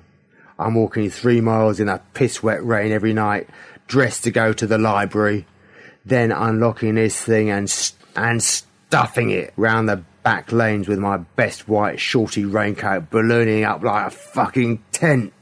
He looked puzzledly down at his plate. What's this? Oh, ice cream. Ever ridden a bike in a raincoat? He asked Caitlin. Caitlin shook her head. She was staring at him with a hypnotised expression. She was breaking wafers into her ice cream. Well, they were all the rage then, he said. He added, her drag's enormous. Eat your pudding, Ed, I said, and stop boasting. How fast would a 125 go in those days? 80 miles an hour? 85. They went faster if you ground your teeth, Mick, Ed said. Do you want to hear the rest? Of course I want to hear it, Ed. Walk 3 miles in a piss-wet rain, said Ed. To go for a ride on a motorbike. What a joke. But the real joke is this. The fucker had an alloy crankcase. That was a big deal in those days. An alloy crankcase. The first time I dropped it on a bend, it cracked. Oil everywhere. I pushed it back to the coal house and left it there. You couldn't weld an alloy crankcase worth shit in those days. I had 3 years' payments left to make on a bunch of scrap. He grinned at us triumphantly. Ask me how long I had it, he ordered. How long, Mick? 3 weeks. I had the fucker 3 weeks. He began to laugh. Suddenly his face went so white it looked green. He looked rapidly from side to side, like someone who can't understand where he is. At the same time, he pushed himself up out of the wheelchair until his arms wouldn't straighten any further, and he was almost standing up. He tilted his head back until the tendons in his neck stood out. He shouted, I want to get out of here, Caitlin. I want to get out. Then his arms buckled and he let his weight go onto his feet, and his legs folded up like putty, and he fell forwards with a gasp, his face in the ice cream and his hands smashing and clutching and scraping at anything they touched on the dinner table until he had bunched the cloth up under him, and everything was a sodden mess of food and broken dishes, and he had slipped out of his chair and onto the floor. Then he let himself slump and go quite still. Help me, said Caitlin. We couldn't get him back into the chair. As we tried, his head flopped forward, and I could see quite clearly the bruises and deep, half-healed scabs at the base of his skull, where they had cored his cervical spine for the computer connection. When he initialized out there, now, the graphics came up live in his head. No more screen, only the endless V of the perspective, the endless, effortless dip and bank of the viewpoint. And what did he see out there? Did he see himself hunched up on the Kawasaki Ninja? Did he see highways, bridges, tunnels, weird motorcycle flights through endless space? Halfway along the passage he woke up. Caitlin, he shouted. I'm here. Caitlin! I'm here, Ed. Caitlin, I never did any of that. Hush, Ed, let's get you to bed. Listen, he shouted. Listen! He started to thrash about, and we had to lay him down where he was. The passage was so narrow his head hit one wall, then the other, with a solid noise. He stared desperately at Caitlin, his face smeared with Ben & Jerry's. I never could ride a bike, he admitted. I made all that up. She bent down and put her arms around his neck. I know, she said. I made all that up, he shouted. It's all right, it's all right. We got him into bed in the back room. She wiped the ice cream off his face with a Kleenex. He stared over his shoulder at the wall, rigid with fear and self-loathing. Hush, she said. You're all right. That made him cry. Him crying made her cry. I didn't know whether to cry or laugh. I sat down and watched them for a moment, then got to my feet. I felt tired. It's late, I said. I think I'll go. Caitlin followed me out to the doorstep. It was another cold night. Condensation had beaded on the fuel tank of the Kawasaki, so that it looked like some sort of frosted confection in the street light. Look, she said, can you do something with that? I shrugged. It's all brand new, I said. I drew a line in the condensation along the curve of the tank, then another at an angle to it. I could see if the dealer would take it back. Thanks. I laughed. Go in now, I advised her. It's cold. Thanks, Mick, really. That's what you always say. The way Ed got his paraplegia was this. It was a miserable January about 4 months after Caitlin left me to go and live with him. He was working over in mid-Wales with Moscow Davis. They had landed the inspection contract for 3 point blocks, owned by the local council. Penalty clauses meant they had to complete that month. They lived in a bed and breakfast place a mile from the job. Coming back so tired in the evening, they just about had time to eat fish and chips and watch Coronation Street before they fell asleep with their mouths open. We were too fucked even to take drugs, Ed admitted afterwards, in a kind of wonder. Can you imagine that?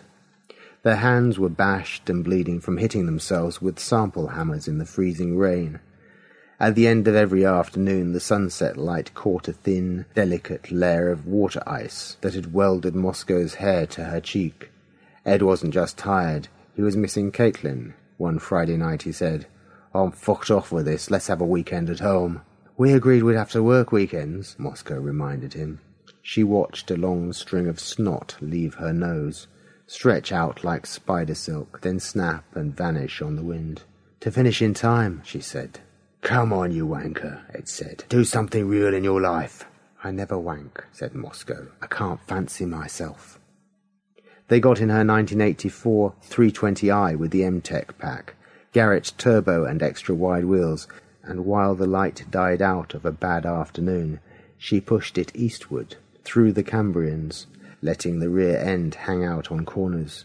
She had Lou Reed Retro on the CD, and her plan was to draw a line straight across the map and connect with the M4 at the Severn Bridge. It was ghostly and fog all the way out of Wales that night, lost sheep coming at you from groups of wet trees and folds in the hills. Tregaron to Abergavenny, one of the great back roads, Moscow shouted over the music as they passed a lonely house in the rain, miles away from anywhere, facing south into the rolling moors of mid-Wales. Ed shouted back, They can go faster than this, these 320s.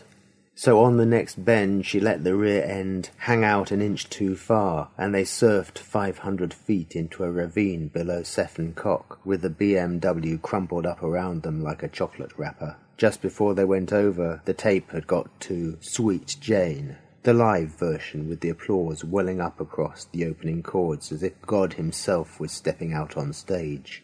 In the bottom of the ravine, a shallow stream ran through pressure-metamorphosed Ordovician shale. Ed sat until daylight next morning, conscious but unable to move, watching the water hurry towards him and listening to Moscow die of a punctured lung in the heavy smell of fuel.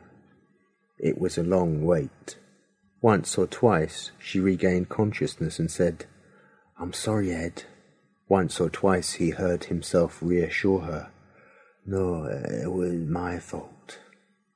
At Southwestern Orthopedic, a consultant told him that key motor nerves had been ripped out of his spine. Stuff the fuckers back in again then, he said in an attempt to impress her. She smiled. That's exactly what we're going to try, she replied. We'll do a tuck and glue and encourage the spinal cord to send new filaments into the old cable channel. She thought for a moment. We'll be working very close to the cord itself, she warned him. Ed stared at her. It was a joke, she said. For a while it seemed to work.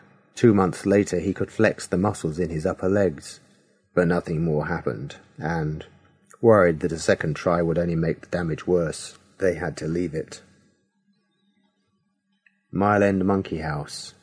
Hanging upside down from a painful foot hook, you chalk your hands meditatively, staring at the sweaty triangular mark your back left on the blue plastic cover of the mat last time you fell on it. Then, reluctantly, feeling your stomach muscles grind as they curl you upright again, you clutch the starting holds and go for the move.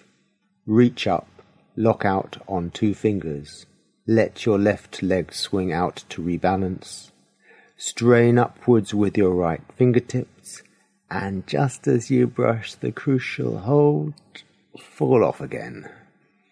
Jesus Christ, I don't know why I come here.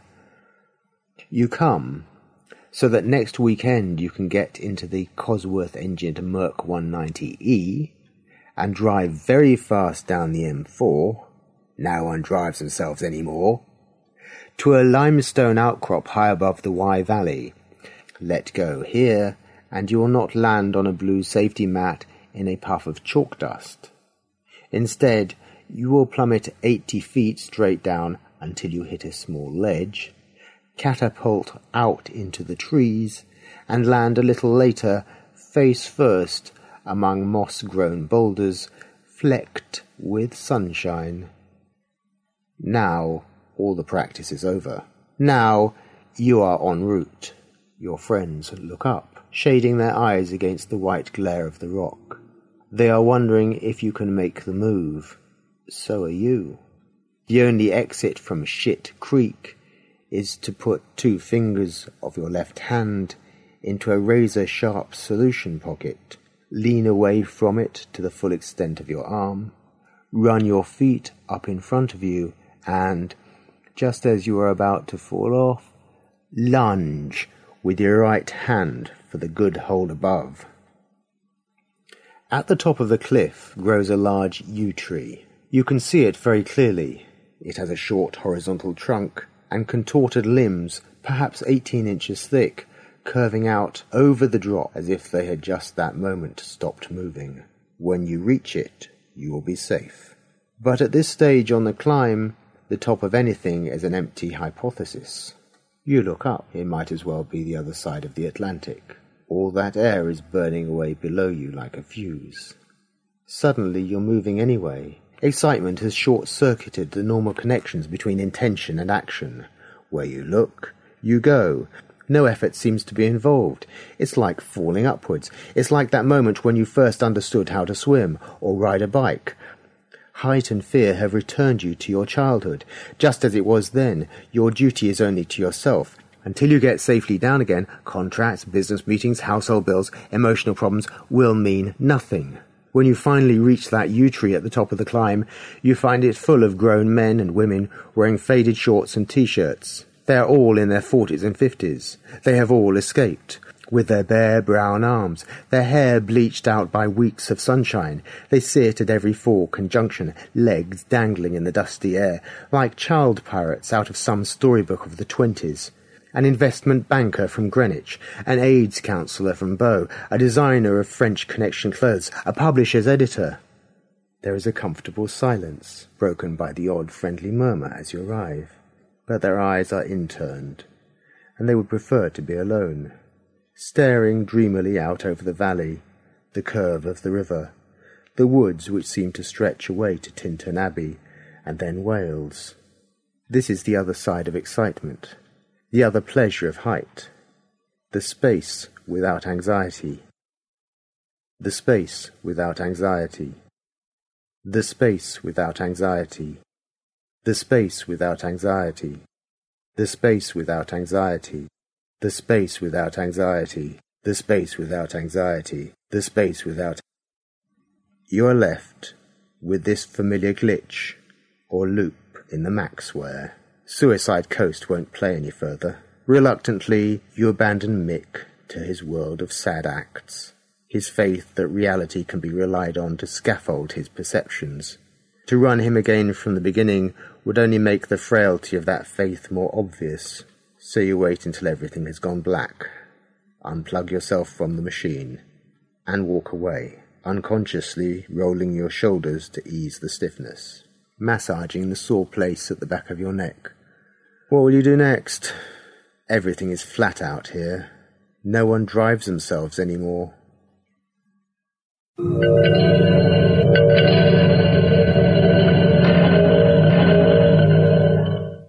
That's it. Don't forget, copyright is Mike's. Mike, thank you very much for that. Like I say, there's a link on the Mike's site. Do look out for his book, Empty Space, in mid-2012. Next up is Diane's part 2 of her Poetry Planet, all about time travel. Diane!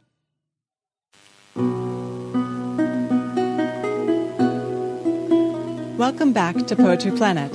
I'm your guide, Diane Severson. Today we'll be returning to our tour of time travel with 6 more poems by poets Mike Allen and Ian Watson, Anne K. Schwader, Dennis Lane, Jeffrey Landis, Terry Lee Ralph, and Paul Badger. In a world where time travel is normal, what do you suppose the effects on present or everyday life would be? Each of today's poems has a different angle on how time travel, or the attempt at it, would affect our day-to-day lives. The last poem is a lovely little romp.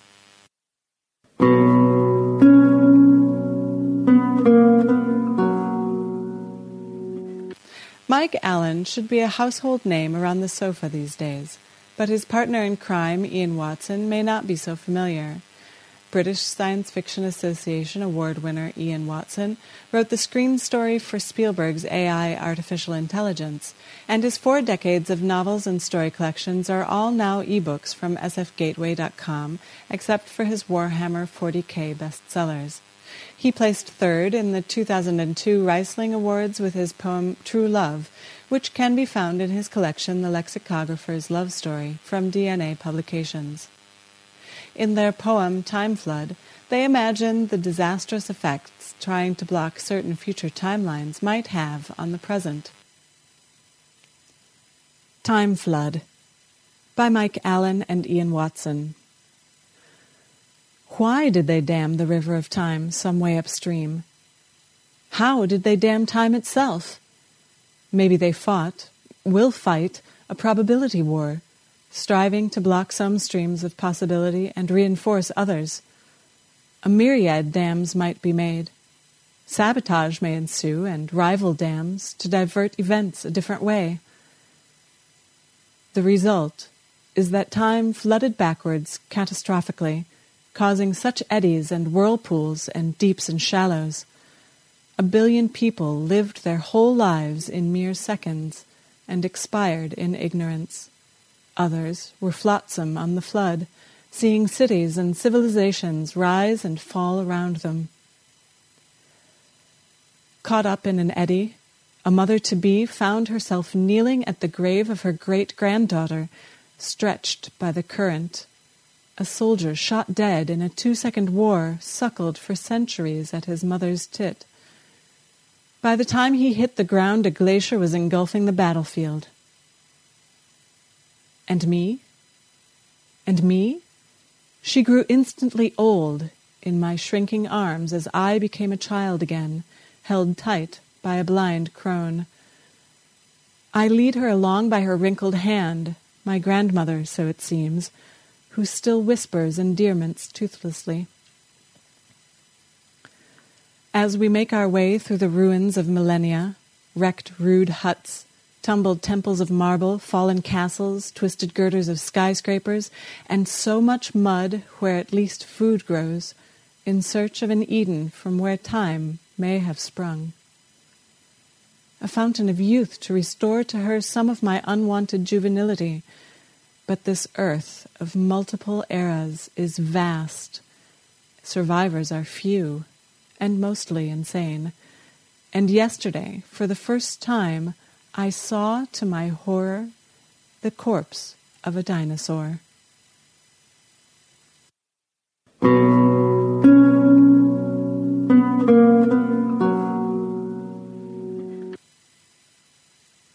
Anne K. Schwader ruminates on the futility of traveling back in time to avoid present disaster. Revenants of the Time Machine by Anne K. Schwader. Regret made flesh has sent us back to this last pivot point before the plague we built, that viral warblade driven to the hilt in our world's heart. Too desperate to miss, we backflipped space-time till we felt the kiss of uninfected atmosphere, the lilt of healthy respiration, and our guilt already manifest, a viper's hiss. These younger selves cannot perceive our shades, despite this rattling like Marley's chains in fever-ridden bones. Their quantum blinders assure that they can never be afraid, because we never were. And so our brain's cursed certainty refutes hope of reminders. Revenants of the Time Machine first appeared in Tales of the Unanticipated, reprinted in Anne's collection Wild Hunt of the Stars, Sam's Dot Publishing, 2010.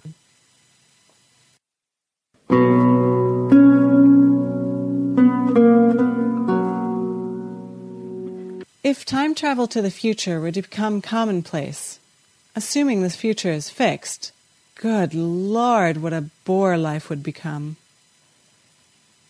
A Month of Sundays by Jeffrey A. Landis. In worlds where trips in time are less exciting than to the beach or trips to Buffalo, a month of Sundays means just that exactly. You watch the sunrise anytime you feel, have picnics just on days of sunny weather, and walk the dog the times you want to go. In time, when time machines are just as common as dishwashers or cable video, science is a quaint and useless notion. It's all been done. You only look it up. There are no mysteries left and no surprises, and people only die by growing old. In a world where doors may open to next Tuesday, and through your window breeze blows from last fall, war is obsolete. No one fights battles when tomorrow's paper tells who won. They typeset books straight from the printed copy, and no one even writes them first at all. Where is means was, and was means also will be. Last week is just another place to go. People never say, if only. If they have things to change, they just do so. You don't ask daisies if she loves you truly. They never tell. And anyway, you know. A Month of Sundays was first published in Aboriginal SF, March-April 1991.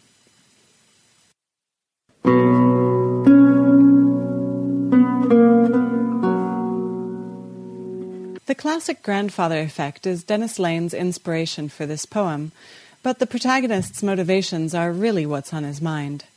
Read by the poet, this is Grandfather by Dennis M.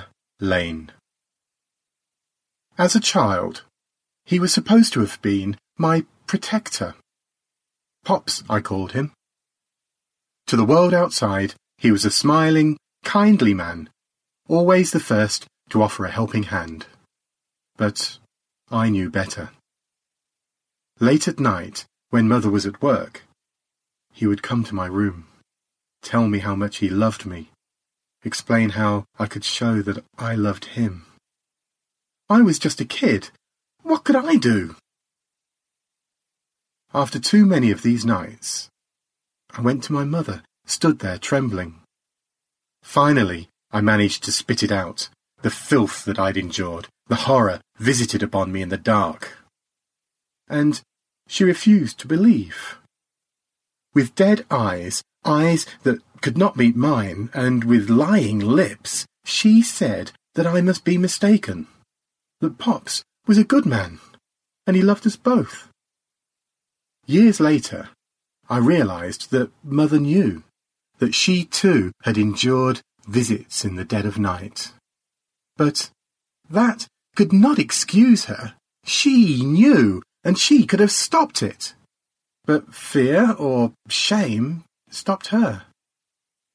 And so the visits continued. When I was old enough, big enough to wield a knife, I dreamed of cutting off Pop's head, like that of an ogre in one of my storybooks. But deep down, I knew that the death of my grandfather would not take away the pain, would not end the nightmares. I was broken. My soul could not be mended.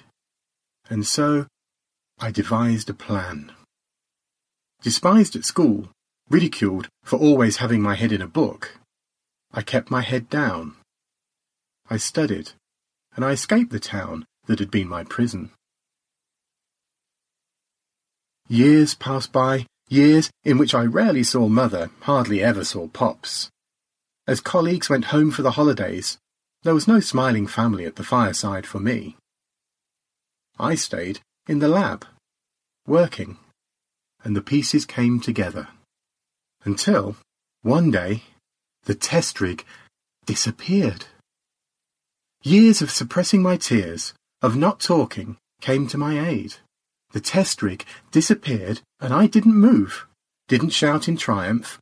I just smiled to myself, sure that my plan was near to fruition. Pops was long dead. Mother was in a home. My fallen arches were a testament to a youth long flown. But Pops still haunted my dreams, still caused me to wake up crying. And he always would. A long weekend. The laboratory empty as I assembled the components, parts of a machine that I had conceived decades before. The other researchers had no idea what they had been working on all those years. No time for tests, no need for goodbyes. I set the dials, engaged the flywheel, and blinked out of existence. The machine brought me here, to a familiar street. I stand outside that house, a building that, to me, has always been full of darkness, and I'm surprised by how bright, how new, how clean it looks. The comforting feel of the knife, smooth and cool against my flesh, reassures me as I walk up the path. Theory talks about the grandfather paradox, but I don't believe it. What can the universe do? Strike me down with lightning? Propel me back to the lab? I have travelled through time, and no theoretical restriction is going to stop me. I walk up the path and past the apple tree, strangely small, newly planted by Pops. Then I slip down by the side of the house and into the always open back door. As I enter the kitchen, Pops jumps to his feet. I pull out the knife and he stops. Unusually for him, he has no words, no slick excuses. Words fail me too. Not a day has gone by when I haven't thought about what I would say, how I would accuse my abuser. But now, here, there is nothing to say. Before he has a chance to move, I strike. The blade sinks deep, and his face goes slack. The way my mother's face went slack that day, so long ago. Ago? When I told her, tell her, what Pops had done. The young-faced, smooth-faced, two-faced abuser slips silently to the floor, blood pooling around him. As his heart flutters and slows, I feel my own heart fading, like the propellers of a plane struggling to bite in air too thin. I wonder if, in that far-off old people's home, Mother's heart is also fighting, straining to beat just one last time. My blood-drenched hand seems to phase out of existence, flesh becoming transparent, while, on the floor, Pops gurgles once more, and, as 3 hearts beat their last, I know that he will not touch my unborn mother, that he will never come to my bed to break the child that I was. And, in that last instant, before all is remade, I smile.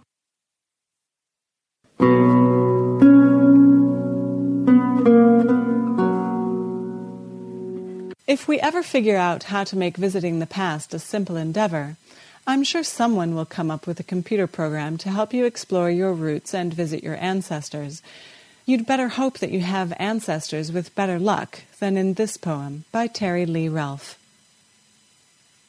Download program. Family History Time Portal with new genetic identifier enhancements.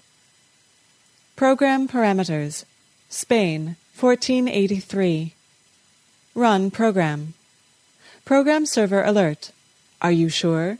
You may want to navigate away from this page or attempt with new parameters.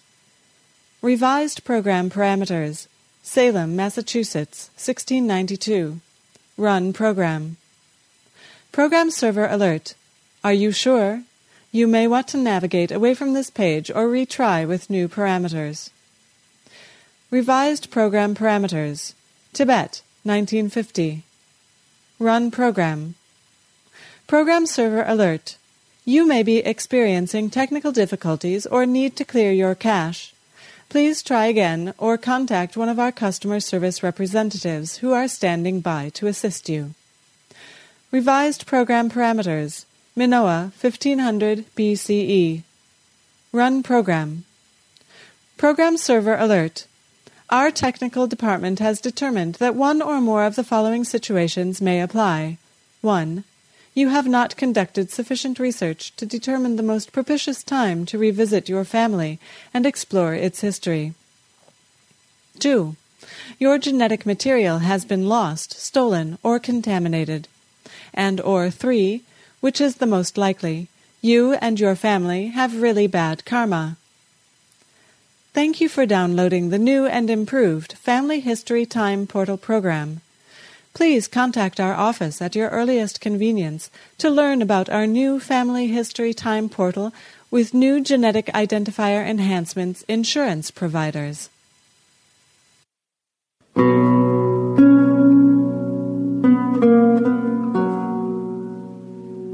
I didn't want to leave you having presented only doom and gloom and ennui, so our last poem is a humorous epic romp to learn to play drums with Thomas Hardy of all things. But is that even possible? Paul Badger is a poet in the United Kingdom. He has had 2 verse dramas broadcast by BBC Radio, Wedding Rings and Spacesuits, and Uncle Harry and the Melting Moon. Learn to Play Drums with Thomas Hardy by Paul Badger. Last week, when the sun in the sky was eyeing me and asking me what I'd done with my life, and all the snooty clouds were an audience around it, waiting to judge my guilty response, I said, "Sun, you're right. I'm standing here and I'm standing accused. I haven't done 1/10 of the things I promised myself I would do.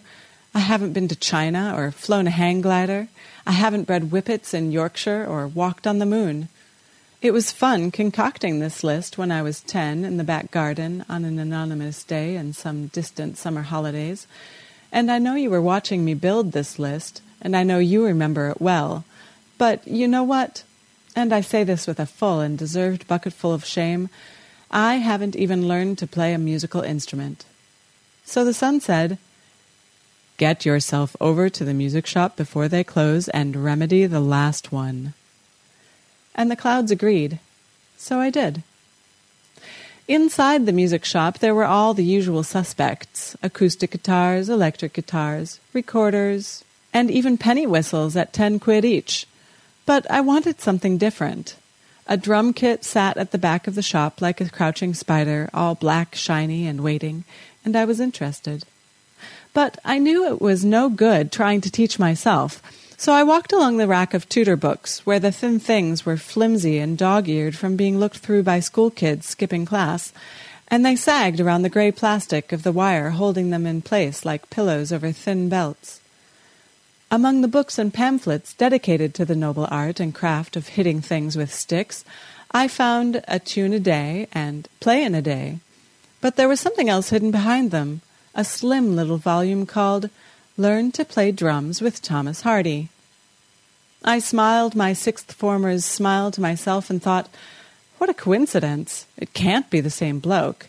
But sure enough, on the cover there was a black and white photo of the fellow we've seen inside copies of Tess of the D'Urbervilles and the Mayor of Casterbridge, looking like a headmaster disappointed with the latest results of the first 11. Well, I was very curious. I was like a cat mincing around a fresh hole he happens to find in the baseboard in case there's some mousy fun to be had inside. You know what I mean? I paid my $9.99 and got it home. Now, it must be said, when I peeled the cellophane off, I was somewhat miffed to find this book only had 1 page in it. I mean, does it still qualify as a book if it feels like it's on a diet? At first, I looked down at the floor to see if an odd 100 pages had slipped out on the quiet, but there was nothing there, and I had half a mind to phone up the shop and give the owner some grief. But I looked at the page again. It just had a purple circle in the middle of it with the words, "Put your finger here," written in a curve around it. So I did. Immediately I was swallowed up in a cloud of purple smoke, but before I could close my eyes or cough, the smoke cleared again. It smelt of lavender and was quite pleasant, I have to say, and I found myself in an old-fashioned study. In front of me was that same bloke writing at his desk, and he turned around, still looking like the same headmaster, still disappointed with the same first 11. But when he saw me, he quickly smiled and shouted, "Great! Another one to learn the drums!" And I thought to myself, crikey, I've been transported to Thomas Hardy's study in Maxgate around the year 1890, where he's writing his famous and classic novel, Tess of the D'Urbervilles. Or, words to that effect. He leapt up, shook me by the hand, and said, "I want to teach you how to play," and pointed to a cool-looking golden drum kit in the corner, surrounded by birds' nests of cymbals. In no time at all, he taught me all he knew. The paradiddle, 3/4-time, 4/4-time, 4 to the floor, the walk on the moor, 7/8, 15/16, the snare snap, the snare whap, the rim click, the rim cluck, the tom-tom roosh, the tom-tom boosh, the bass slam, the bass wham, the bass heat, the bass meet, the tom-tom kiss, the tom-tom miss, the cymbal ride, the cymbal slide, the cymbal rattle, the cymbal battle, the floor-tom thwack, the floor-tom clack, the hi-hat dance, the hi-hat chance, the hit and the miss, the sudden bliss, the free-fall, the nightfall, the war and surrender, the rum and the whiskey, the mist in December, the winter avalanche, the summer rain, the biff and the dish, the love and the pain, the daybreak and the sunset, the disco soup, the country trot, the meat and 2 veg, the shiver and the shake, the fox and the rabbit, the bus conductor and the country mile. All the drummer's tricks ever invented. This Tom fella knew them all. I said, "Listen, Mr. Hardy, I didn't know you could play the drums." He went back to his study chair, put his feet up on the desk, and lit a ciggy. "The past always has more going on in it than the present thinks," he said with a sigh. "You lot in your time zone look back at some faded photos of us, some black and white moment, some smudged glimpse, and think that's all we are, people posing for photos with nothing left to do in the week. Or you think we're just names in history books, squiggles of ink that only exist to decorate the page and give the schoolteacher who's looking forward to his retirement something to fill the lesson with. But we're people like you with lives to live. Just because we're history doesn't mean we're only facts that just exist to please you. Here, let me show you how we get our kicks on Saturday nights." And with that, he led me round the back of his house, where there was a stage with musical instruments on it. He clapped his hands, and, just like magic, characters from his latest manuscript appeared out of thin air. Tess of the D'Urbervilles walked up to the microphone with a blonde wig on her head, wearing a tight black leather miniskirt and thigh-length boots. Alex Stoke d'Urberville was on the electric guitar. Angel Clare was on bass. Thomas Hardy himself was on the drums, and Parson Tringham was somewhere at the back on the church harmonium. But the overall sound was incredible. Tom smiled the broadest smile I've ever seen, looking now more like an enthusiastic and naive student-teacher than a miserable headmaster. And he shouted, 1, 2, 3, 4, and they started playing, and hey presto, they were a Blondie tribute band. Suddenly, all these country yokels with straw hats and smocks and bottles of cider rushed to the stage to watch them play most of the tracks from Plastic Letters and Parallel Lines. And for an encore, they did Sunday Girl, Hanging on the Telephone, and Heart of Glass. It was a brilliant gig. And the yokels threw bunches of roses onto the stage and even some bales of hay. And at the end, Thomas Hardy took my hand and said, "Go back to your time and show them all you know." So I said goodbye to Tess as she winked and blew me a kiss, and the purple smoke billowed around me, and I was back at home. Well, I was well stoked. I got the local paper, and in the classified ads there was a local band looking for a drummer. No time wasters, it said. So I knew I was okay. And I got on the phone and booked an audition. And I went over the next day with dreams of getting famous and doing Wembley. And I went into the rehearsal room and picked up the sticks and I was rubbish. It just wasn't there in my hands. Whatever I played in Thomas Hardy's study in Maxgate, it had gone. I was hopeless. I couldn't keep time. I couldn't make it mine. The drum kit was hating me. It was like I'd never held the sticks in my life. The band started laughing at me so much I was worried I'd have to ring for an ambulance to deal with 3 cardiac cases. So I got out of the room pronto and came home. To put it mildly, I was very miffed. I wanted to go back to 1890 and ask this Thomas Hardy what he was playing at, but there were no more copies of the book in the shop.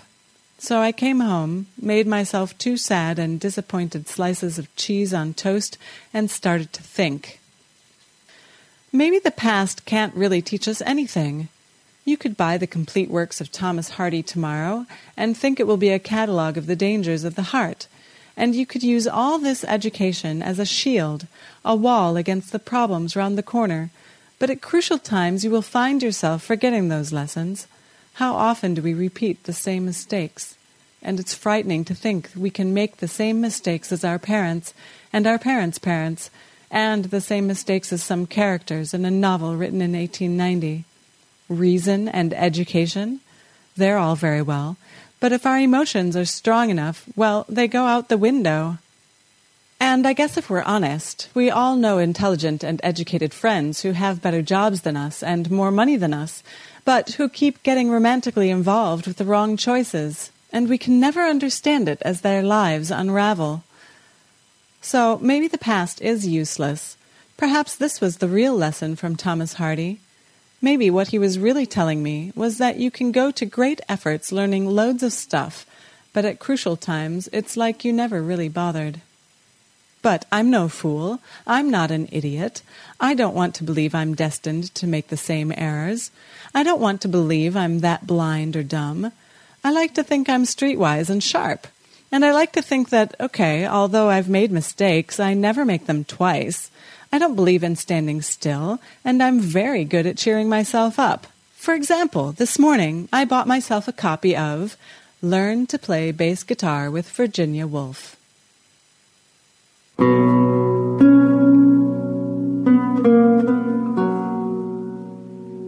The winners of the 2011 Dwarf Stars Award for Speculative Poetry, 10 Lines and Under, have been announced. Congratulations to Julie Bloss-Kelsey for her poem Comet, Sonia Taff for Tapping the Vine, and Anne K. Schwader for Returning. If you are interested in reading all of the nominated poems, the Science Fiction Poetry Association has published the annual Dwarf Stars Anthology. It's available on their website. It's excellent and a lot of fun to read. Balticon, which takes place in Baltimore, Maryland on May 25th through the 28th, 2012, is conducting a poetry contest with cash prizes. You can find more info on the Balticon website. The nominations for the 2012 Bram Stoker Awards have been finalized. Up for the Poetry Collection Award are Linda Addison for How to Recognize a Demon Has Become Your Friend, Maria Alexander for At Louche Ends, Poetry for the Decadent, the Damned, and the Absent-Minded, Bruce Boston for Surrealities, G.O. Clark for Shroud of Night, Marge Simon for The Mad Hattery, and for her other collection, The Unearthly Delights. So that brings us to the end of our tour of time travel on Poetry Planet. Join me next time when we have a look at the moon. This is me, signing out.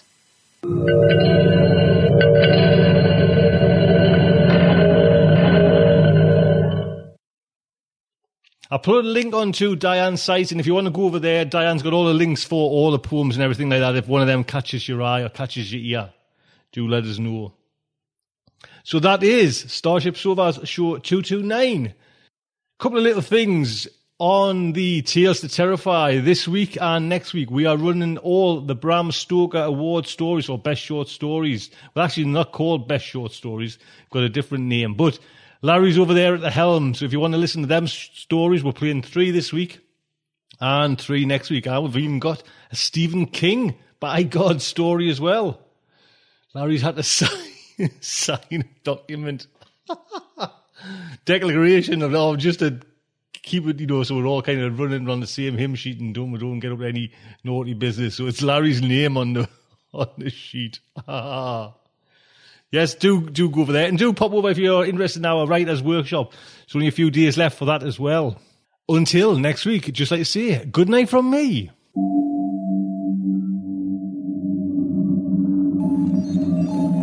Will our heroes survive this terrible ordeal? Can they win through with their integrity unscathed? Can they escape without completely compromising their honor and artistic judgment? Tune in next week for the next exciting installment of StarShipSofa. Evacuation procedure initiated.